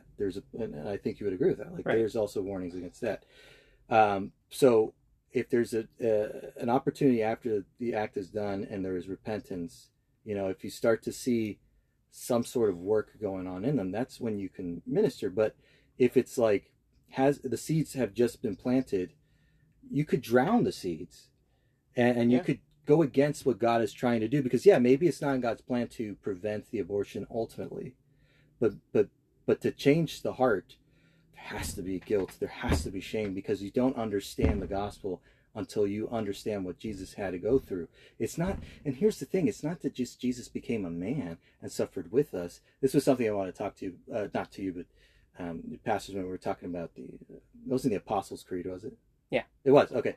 Where they were talking about, man, how great is it that Jesus became a man? But it's like, the whole purpose of it actually is not that Jesus became a man, that was a thing, and that's done. The whole purpose now is that we're going to become like God, and that means we're being conformed to His image. You talked about being Christ-like, and you know, to David's point, like, you're not going to see Christ behave that way. He's not going to. There will be someone gets healed, and then Jesus, you know, when the crowd disappears, will go to them and be like, reveal that you know, he did it and that he's clearly the Messiah. But he will tell them, each one of them, go and sin no more, right? But there has to be something that happened in order to reach that place, and sometimes people accept that idea and sometimes people reject it, but something has to happen. But if you do it, if you go into that place, to me, Miguel, it's like you're putting your relationship with them above your relationship with God. And specifically, like, go and sin no more. Yeah. And then what's the rest of that statement? And it will be well with you. Lest. You just say it, man. Lest something worse. Well, yes, and that's specific. Yeah, okay. I think that's the Bethesda guy. Yeah. Yeah. Where it's like, you know, something worse will happen to you. Yeah, the consequences of unrepentant sin are, and he wasn't even sinning. Like, he was just, he was trying to get his legs working. Yeah. But he was like, look, if you continue in unrepentant sin, like, something worse than being a crippled beggar is gonna become the reality in your life. And I don't think I don't think we're necessarily against one another in the desire, which is to see people repent of sin, which is to ultimately see the end of abortion, which all those things are going to happen. But it's just the application, because, and this is important when we talk about the body of Christ, it has to be on the same page. There's a big beef I have with just Christianity right now. It's like, talk about being a body, but it is the most dysfunctional, discombobulated, paralytic It's an abomination of a body. The visible church. Yeah, visible church. I gotta get into that again. But, so like, we got to be on the same page here. Like, I don't mind that you're saying, like, okay, you go teach, and I'll be there to comfort, like, a rod and a staff. Like, I get that. Like, there is, and I think that's great. But there are things that I think, like, there has to be a standard. There has to be, and it's not subjective or just whatever we feel like, or this is what I think because I'm a Calvinist. It's simply biblical standards, and it's like, really, like, look at you know, the New Testament and see the standard presented, and you will not find that idea of, you know, let me go along with this person that I've been preaching the gospel to for about 2 months to a temple so that they may sacrifice to a demon, and kind of see them in anguish because now I've relationship. Yeah, like, I've presented them the scripture, so maybe there's something going on with their conscience. I think there's a difference there, though. Like, one is worship, I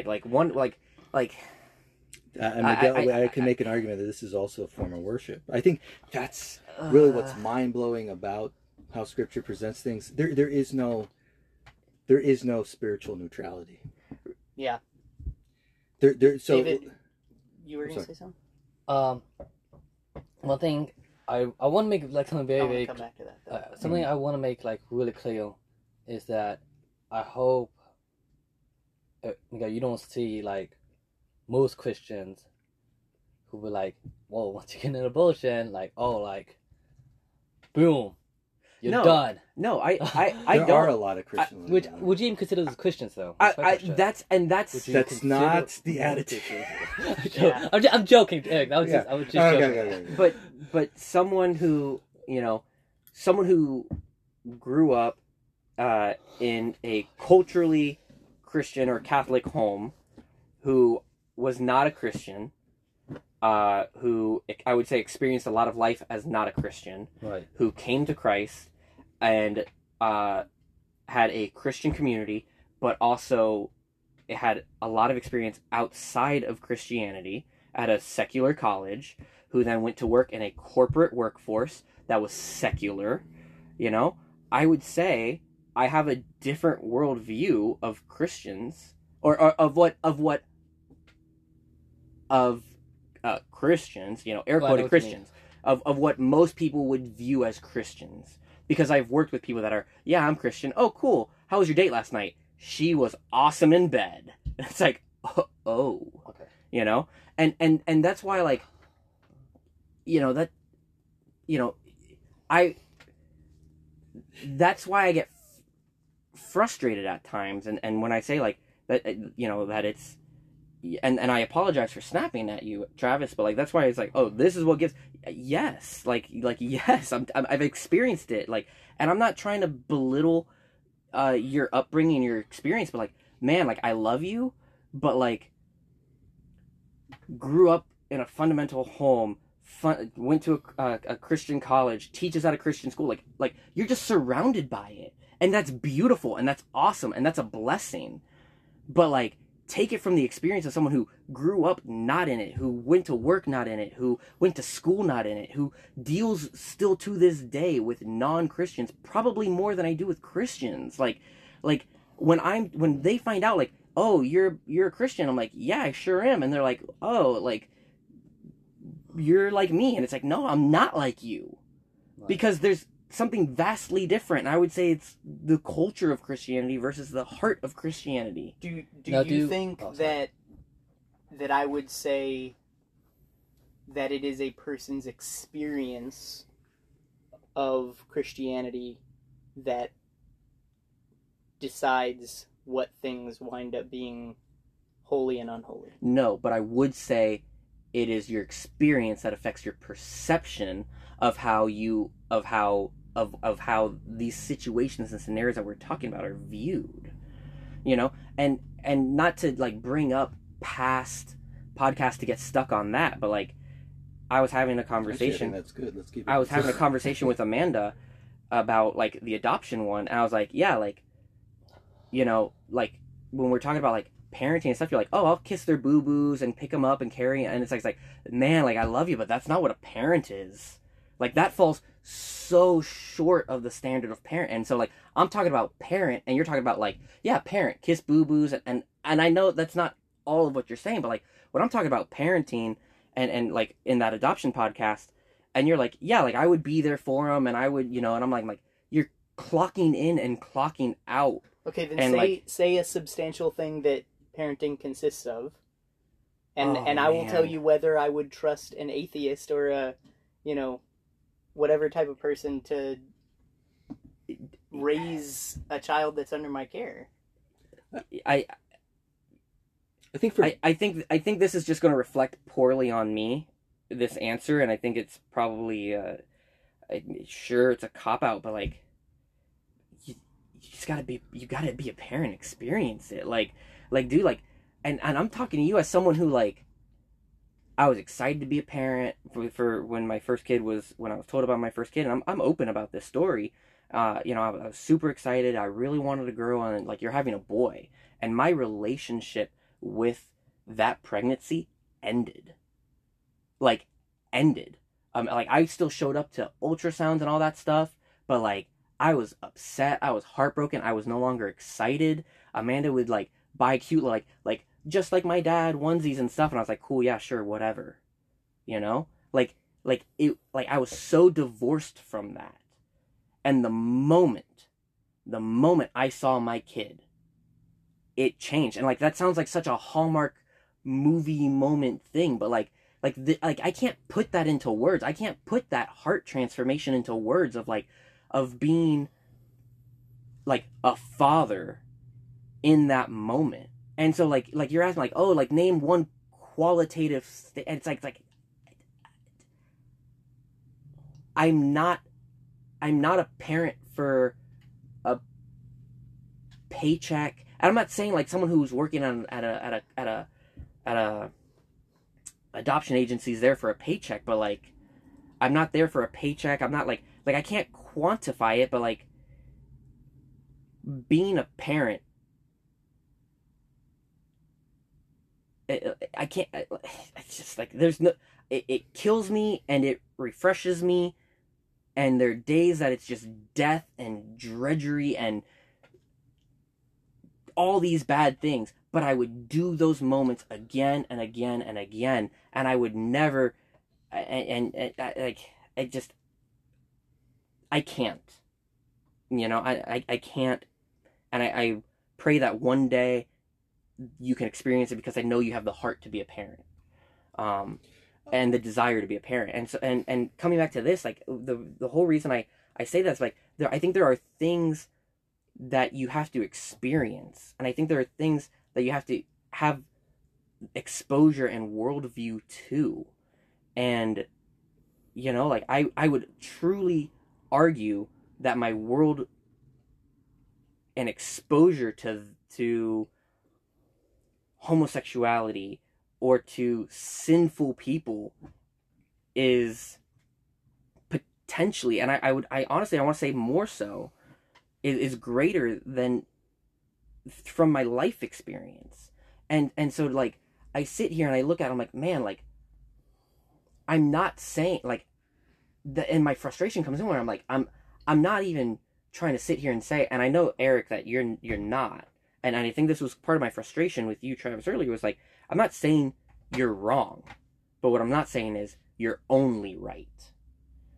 And I think that I do think that they're different parts of the body, and like I'm not saying like my answer is the universal answer. I do think that my answer of being present and loving someone, I think that opens the door to ministry. Like my heart, like I wasn't like I wasn't in my college dorm room one day and like, oh my gosh, like I just sinned so big.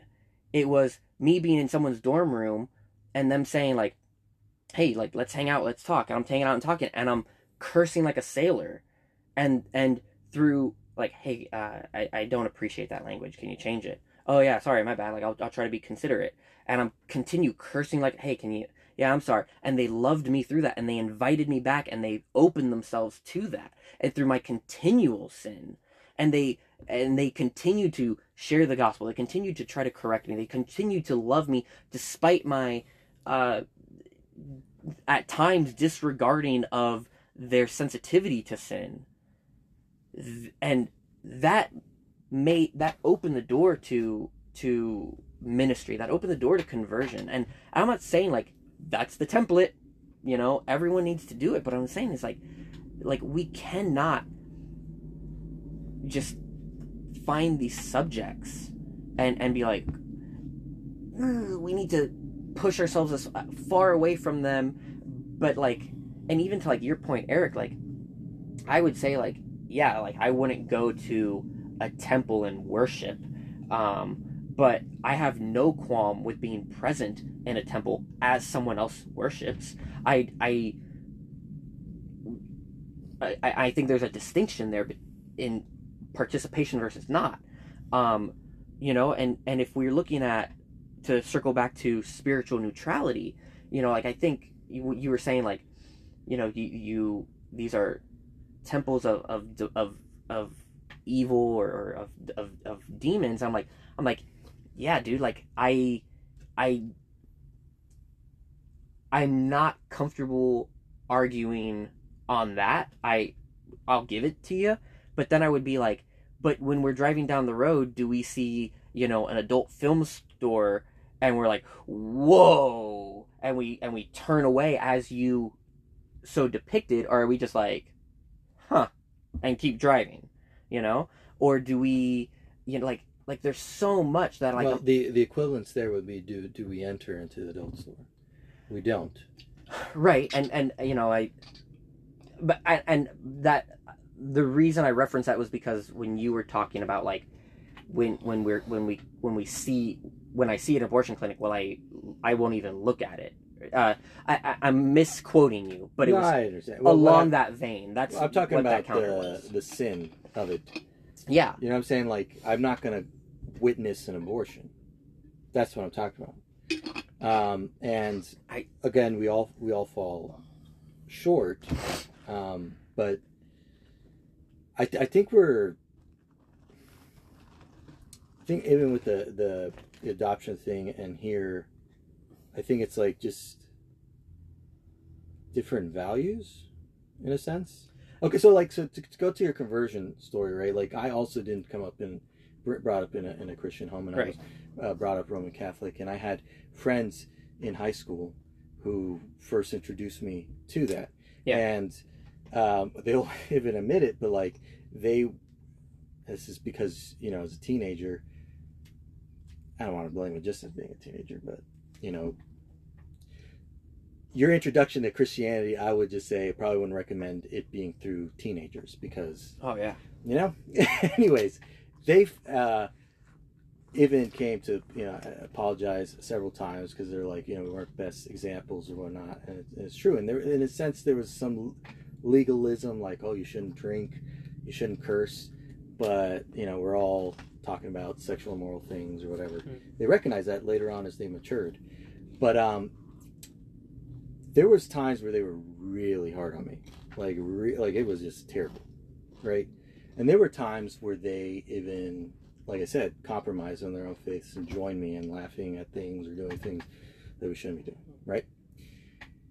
And yet I still came to faith, and I got to tell you that, and I told them this, like, it doesn't matter. It didn't matter to me that they did or they didn't. I came to faith because I read the scriptures, not because of how they were as friends. Even if, let's say, I was like, because I was almost at the point where I was like, these guys are being such jerks, I'm just not gonna be friends with them anymore. Even if that were to happen, if I had come to read the scriptures, the same thing would have happened. It's not dependent on my relationship to anybody else. It's not. At least in my experience, Miguel, I would say that that's not how it happened. It wasn't because people took the time to be with me or whatever, because, they were very patient in wanting to be friends, but sometimes they compromised and weren't really good examples. So it didn't even matter.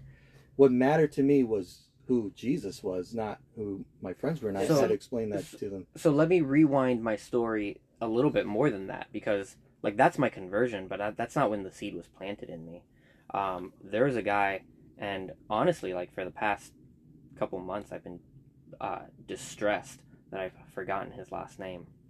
I worked with him. He was at my high school job. His name was Justin. This dude, was a believer and a true and genuine one. And like your friends, every now and then, oh, that girl is so hot, never, I would say to something that I'd be like, whoa, but like, I was just like, as a non-believer, I was like, this dude is different. Like, this dude is not what those holier than thou Christians are.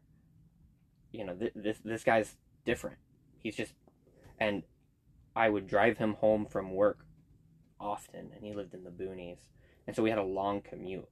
And honestly, I'd say that Justin planted the seed, because then when time came in college, when Bryson and Caleb, shout out to them, were like, hey, you want to like hang out and talk, and then I found out they were Christians. It was, hey, these guys are like Justin. They're not like, the kids that went to my school that, like they were Christian but not, and that then led to, hey, like, do you want to see the scripture? And that was where I was like, what? Yeah, like I want to understand why you're different. I want to understand what you're looking at that makes you different from those guys and makes you different from me. Like, I don't get it. And so like ultimately, like, Bryson and Caleb didn't say like, hey, stupid, Jesus. And I went, oh, you're right. It was opening scripture and looking at it. But it was the relationship of Justin, who planted the seed, who I said, hey, like, there is something different. Like, these guys aren't bigots, or these guys aren't holier than thou, or these guys are willing to get in the mud and the trenches and have relationship and interact. And it's not just something that's cultish or passed on from generation to generation, and that's why I feel so strongly and passionately about, like, my answer is not the only answer. But I don't think saying like, hey, like, and again, like, I said it, like, I don't think that I would be the right person. I don't think it would be my place to be in the room because I'm male and all this stuff. But like, if we made it into like a familial thing where, like, I was the individual that kind of was the most fitting and appropriate, like, I would do that. And I would do that not because I'm okay with this process. I'm not doing that because I want them to feel good and warm and fuzzy about their decision. I'm doing that because I love the individual. And I can still love the individual and mourn for the action that's occurring. And I can pray that my presence or my openness to suffer with somebody shows a reflection of Christ and makes someone more open. You say, I don't think you've ever really explained what that means, suffering with somebody. In that context, what does that mean?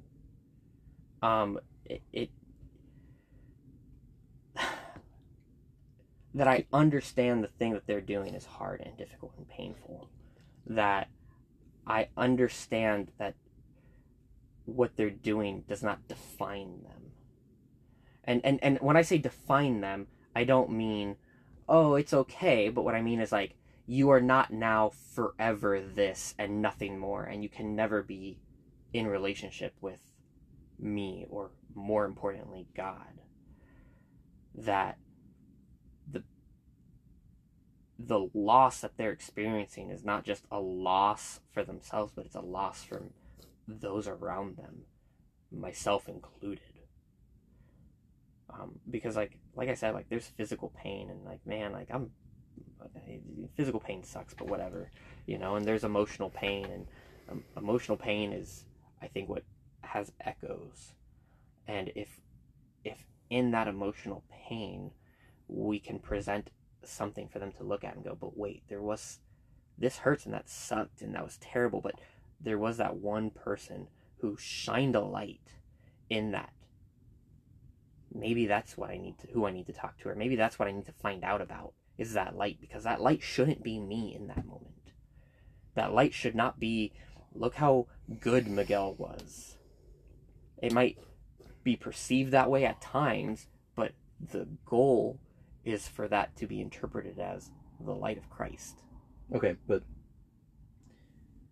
would you say as Christians that we have a struggle?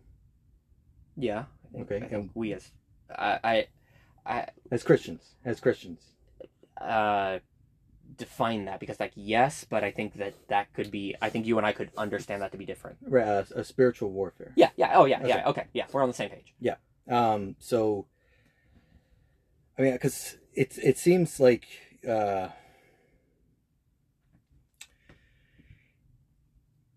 because when we talked about the spiritual neutrality, and you're like, you know, I would be with someone in a temple of a different faith, right? Even if they're praying, but I won't participate, right? Would you be in a mosque while your friend who's an imam is preaching? You know, if he invited you. Yeah. Yeah. Okay. Yeah. Sure. I don't. Okay. I don't see a reason why I wouldn't. Well, because then how is this a struggle? How is this actual warfare? Because if you're friends with your enemies, which I don't think you look at them as your enemies, I think you're looking at them as your friends, which they're not. And you have to understand that. This is what we're talking about. There isn't a spiritual neutrality. You could be as best friends with someone, and if they die not believing, you will, most of your life, I almost feel like, I don't know if I can mention the show Invincible. Just say it. Sure. Okay. But it's almost like that part where Omni-Man, spoilers, by the way. Actually, but anyways, I won't say it. But it's just like, this will be a little blip in your life. Sure. You have all eternity. Sure. Your best friend, there's no guarantee you'll even remember him. You know, you're struggling right now to remember that guy who had a profound effect on you, Justin. Sure. This best friend of yours. And it's like, yeah, you were best friends with this guy. So what? So what, Miguel? He went to hell. He's burning in all eternity, and you're here living, you know, the life, really, the true life and everything. What does it matter that you were best friends with him? What does it matter if you're, like, at the end of the day, what does it matter if you were a successful adoption agency? What does it matter if you were a good parent? What does any of that matter? It doesn't. Sure. And I think that's the perspective that I and Travis are taking. We're trying to go and see what, when it comes to eternity, actually matters. What matters, because this will have an effect on someone's eternity, or could. We're finite beings, so we perceive things differently than God, but we've been revealed, or it's been revealed to us how God kind of perceived things. So I get this can be a little confusing, but what has been revealed is that there is such a thing as, eternality. There is an eternal God, and that this life that we make such a big deal about is very little in comparison to the life that's going to be granted, because we're going to be sons of God, conformed to Jesus' image. If that's the whole thing, then that's what we're fighting for. Then it's like, okay, I cannot be best friends with my enemy. My love towards them is to be an enemy, so that they realize, oh, wait a minute, something else is going on here, and maybe they'll hate me, and maybe they'll still end up in hell. But isn't it better to be hated by the enemies of God than to be loved by them? What does that tell you? Sure. I'm not saying that for you, but it's just like, this is why I don't like friendship evangelism. We are not friends. I'm trying to save your life. Friendship with the world is enmity with God. Yeah. So, man, And I struggle with it. I totally, 100% don't struggle with it. You're right. I don't see them as enemies. Okay. I see them as loved and lost people. Loved by who? God. Okay, so God loves these people Yes. and then still sends them to hell. Yes. Okay, so then what's your problem? Oh, wait, are they enemies of God? Yes, but again, I'm not fighting to kill them. Well, right. I'm fighting to kill sin. And the weapon against sin is I mean, well, there's the armor of God and all that, but but short verse, God. Mm-hmm. So to go back to your Iman preaching example, like I would be present, and I wouldn't be sitting there going like, yeah, like great point. I get it. I would be there to support a friend and show them like, hey, why? Makes no sense, Miguel. Yeah. I just told you about eternity, and you're making a big deal about supporting my friend who's doing the thing that's going to send him to hell. That doesn't make... That's what I'm trying to say. Like, you've already started on the wrong foot. Because I don't see that as a shut door. And that's the difference. Like my presence there leaves the door open for us to have conversations and to have spiritual conversations. No, it doesn't. Yeah, and again, that's where I am happy to disagree. Who opens hearts? God. Yeah. Sure. Who did? Wait, but hold on. Who did God send to save people and open the door? Jesus. Okay. Not Miguel. Sure. Okay, so you don't need to be an open door. That's not what God has called you to be. God has called you to. I don't get how. Well, it's not just preaching out, but someone who tends the garden. I'm trying to think of a name. Gardener. A gardener. You're there to foster the kingdom and be the kingdom. You know who you owe, like, all your time to is obviously God, right? Okay. Okay. What are the? I'm not gonna say that because I know we're gonna have a discussion, but. Bear each other's burdens. Who is that in reference to? Your brothers and your sisters in Christ. In Christ. Not outside of Christ. Sure. Okay.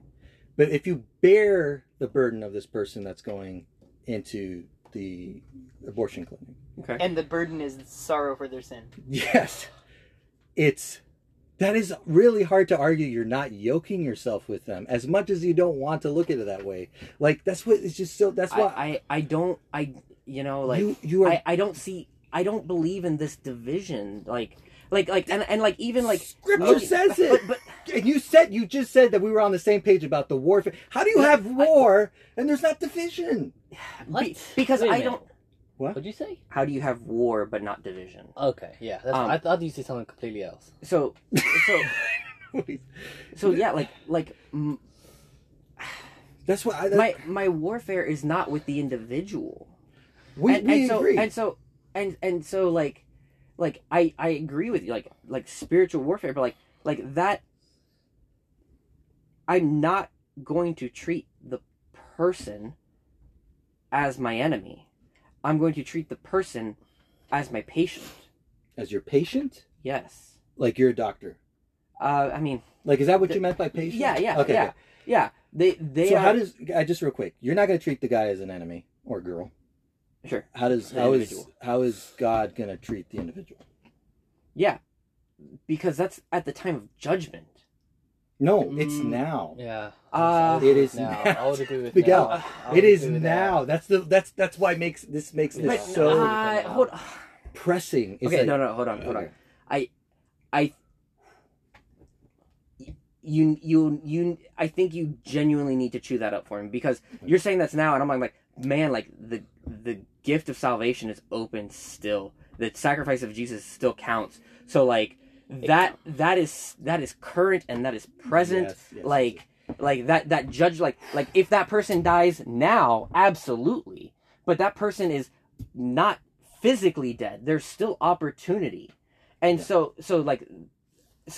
that's why when I say at judgment, like I'm talking about like the death of the person Mhm. at judgment. Yeah. If judged now, Yeah. that person would be judged dead, but that person still has a life, and that person still has opportunity for God to take effect in their life. So It's that's not like they only become an enemy of God once they're dead. I understand that they Yes, are currently an right. enemy of. Yeah, I understand that, So but there has to be this, I guess, animosity in a certain sense. You know, it's because I'm afraid we're going to get back into, which I've always wanted to do a part 2 of the Calvinism and the milestones, but it seems well, like we might. I don't even think we need to. I mean, I'm happy to get there. No, but I don't know. I don't think we need to get there I'm because, not like, saying we need to. I don't 'cause- know if we will. you know, like I don't know if I believe that yes, there's spiritual warfare. I just don't see like, hey, they are a preacher of a or an imam or whatever of a not Christian religion. Yeah.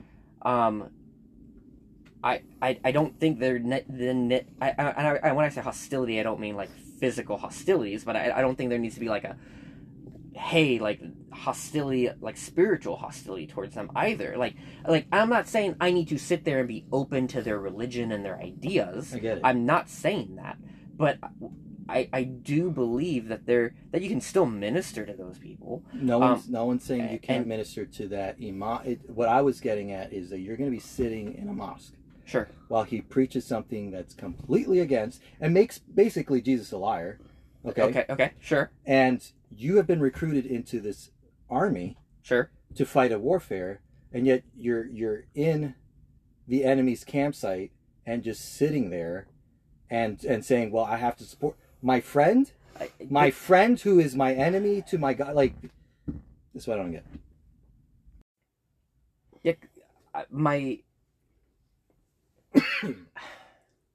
I don't want to sit here and sound like, my entire life is evangelism.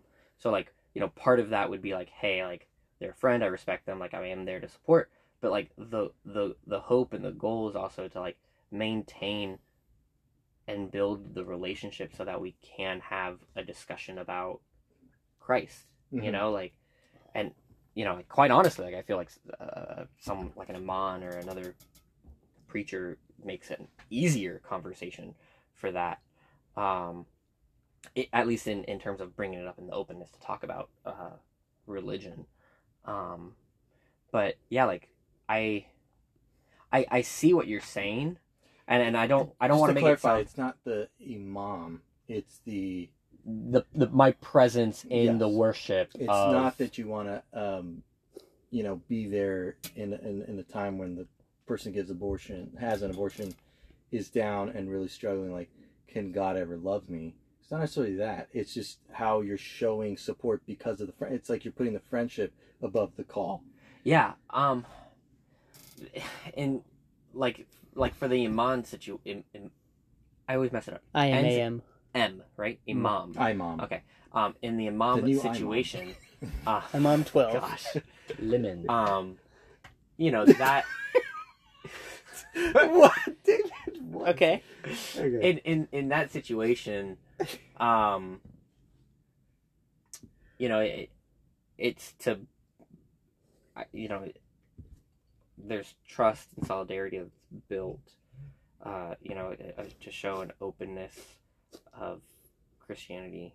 I think especially America today, where I feel like almost there's hostility towards the relationship there. So I think it would just be to The relationship between believers and non-believers. well, I was gonna say between Christians and Muslims. Okay. Same gist essentially. But I think I understand what you're saying. I just don't. I don't go into it like willy nilly. Like, let me take I would. You go in guarded. You go in knowing that what is being said is seductive and alluring, and there's a reason that people follow it and worship it.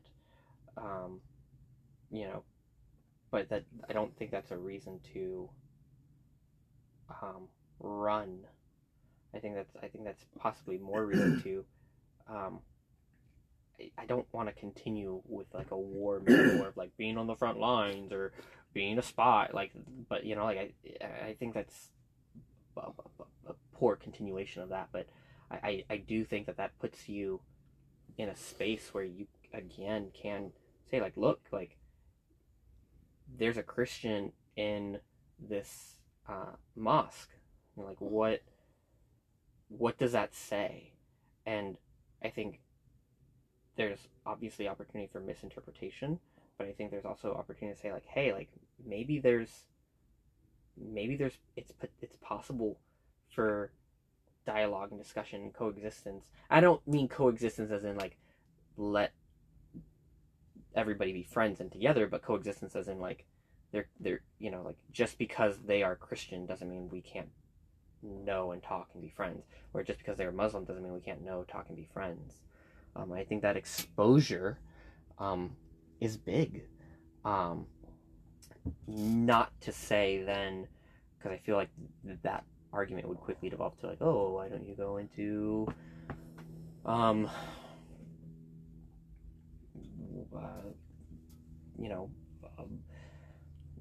pornography stores and minister there. Like I think there's a difference,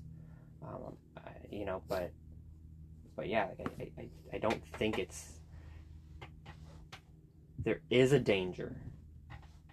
I don't think it's something that you go in unprepared for. I think I mean I don't know. I don't know what else to say on that. David, you had I know how I would go into it. My question would be, so there's like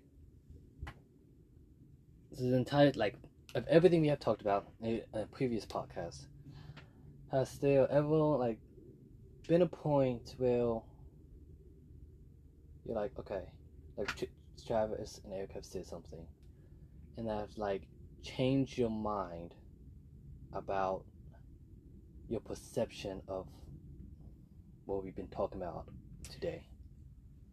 That's about like about that, like about that podcast on that episode, or about today, like about today, now, yeah, right now about specifically. Specifically, let's say that. So the reason I'm asking this is because like, so I think I would say like me and Miguel had like the same mindset of a lot of things.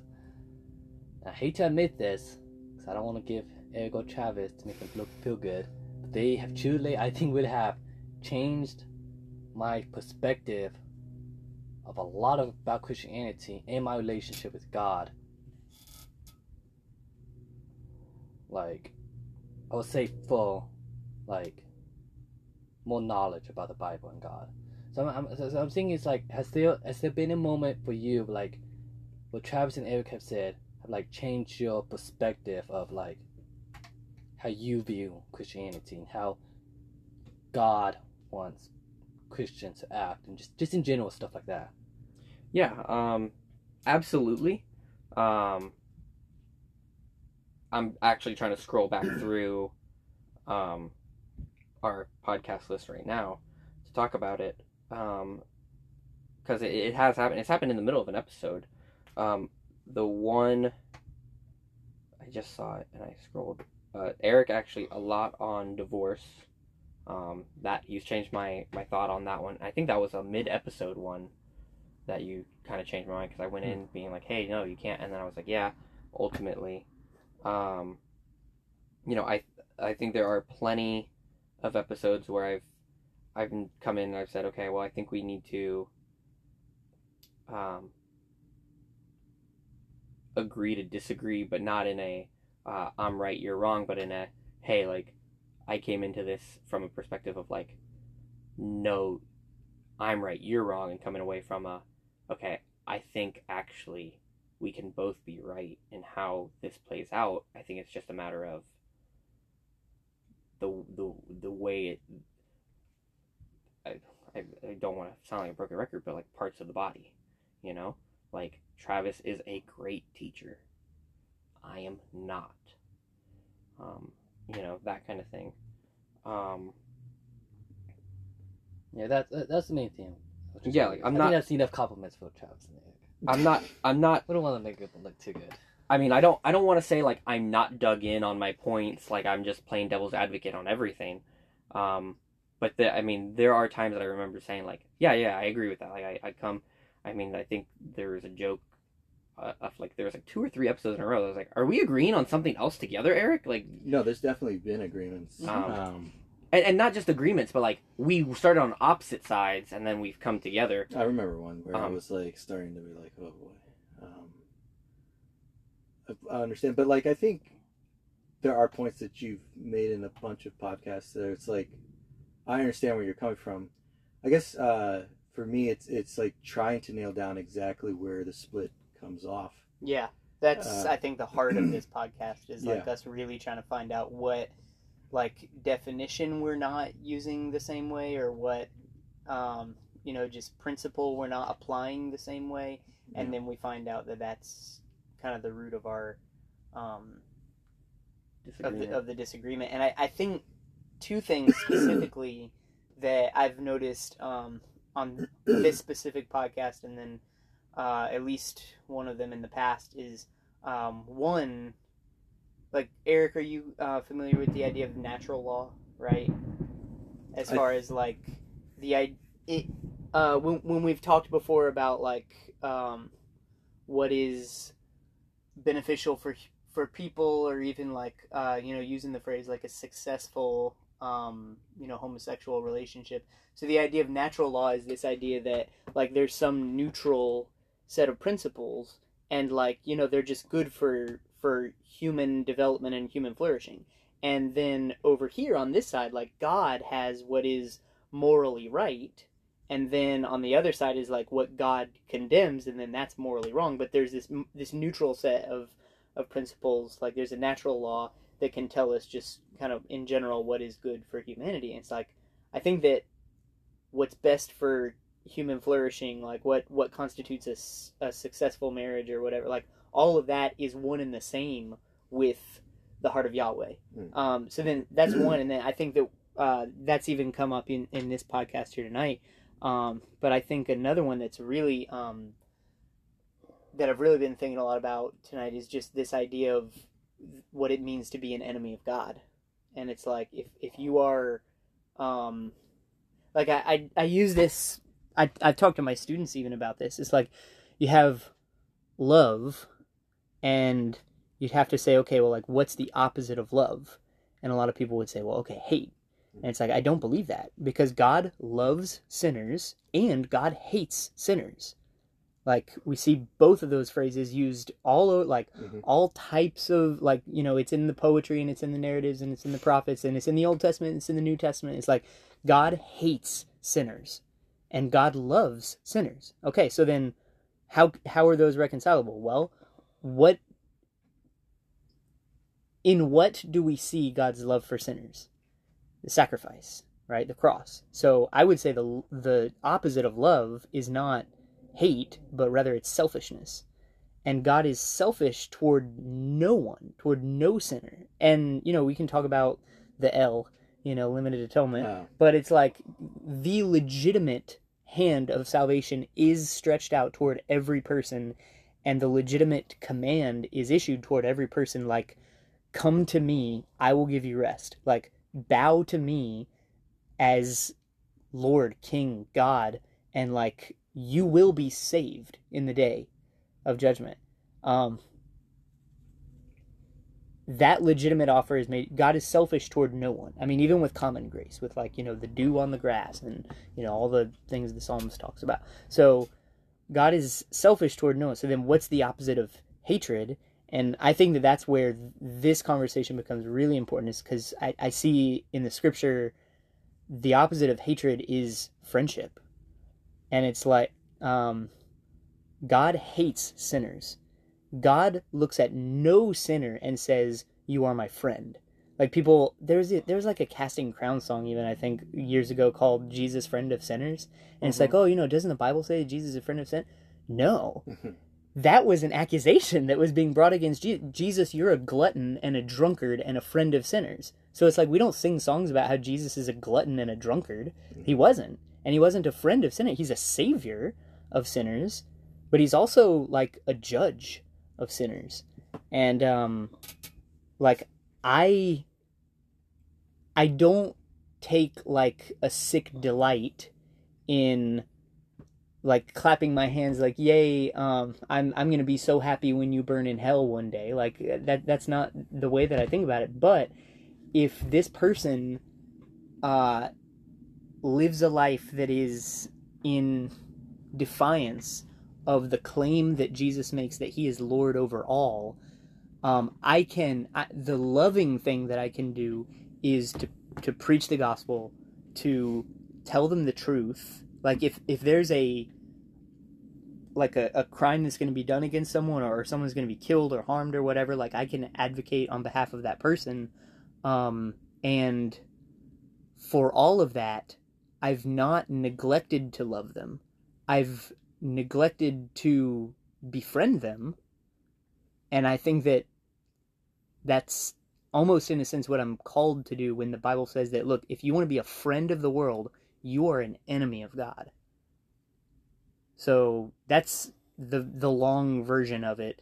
But I feel like that is one just kind of set of definitions that I'm definitely like thinking of differently as we process through all this.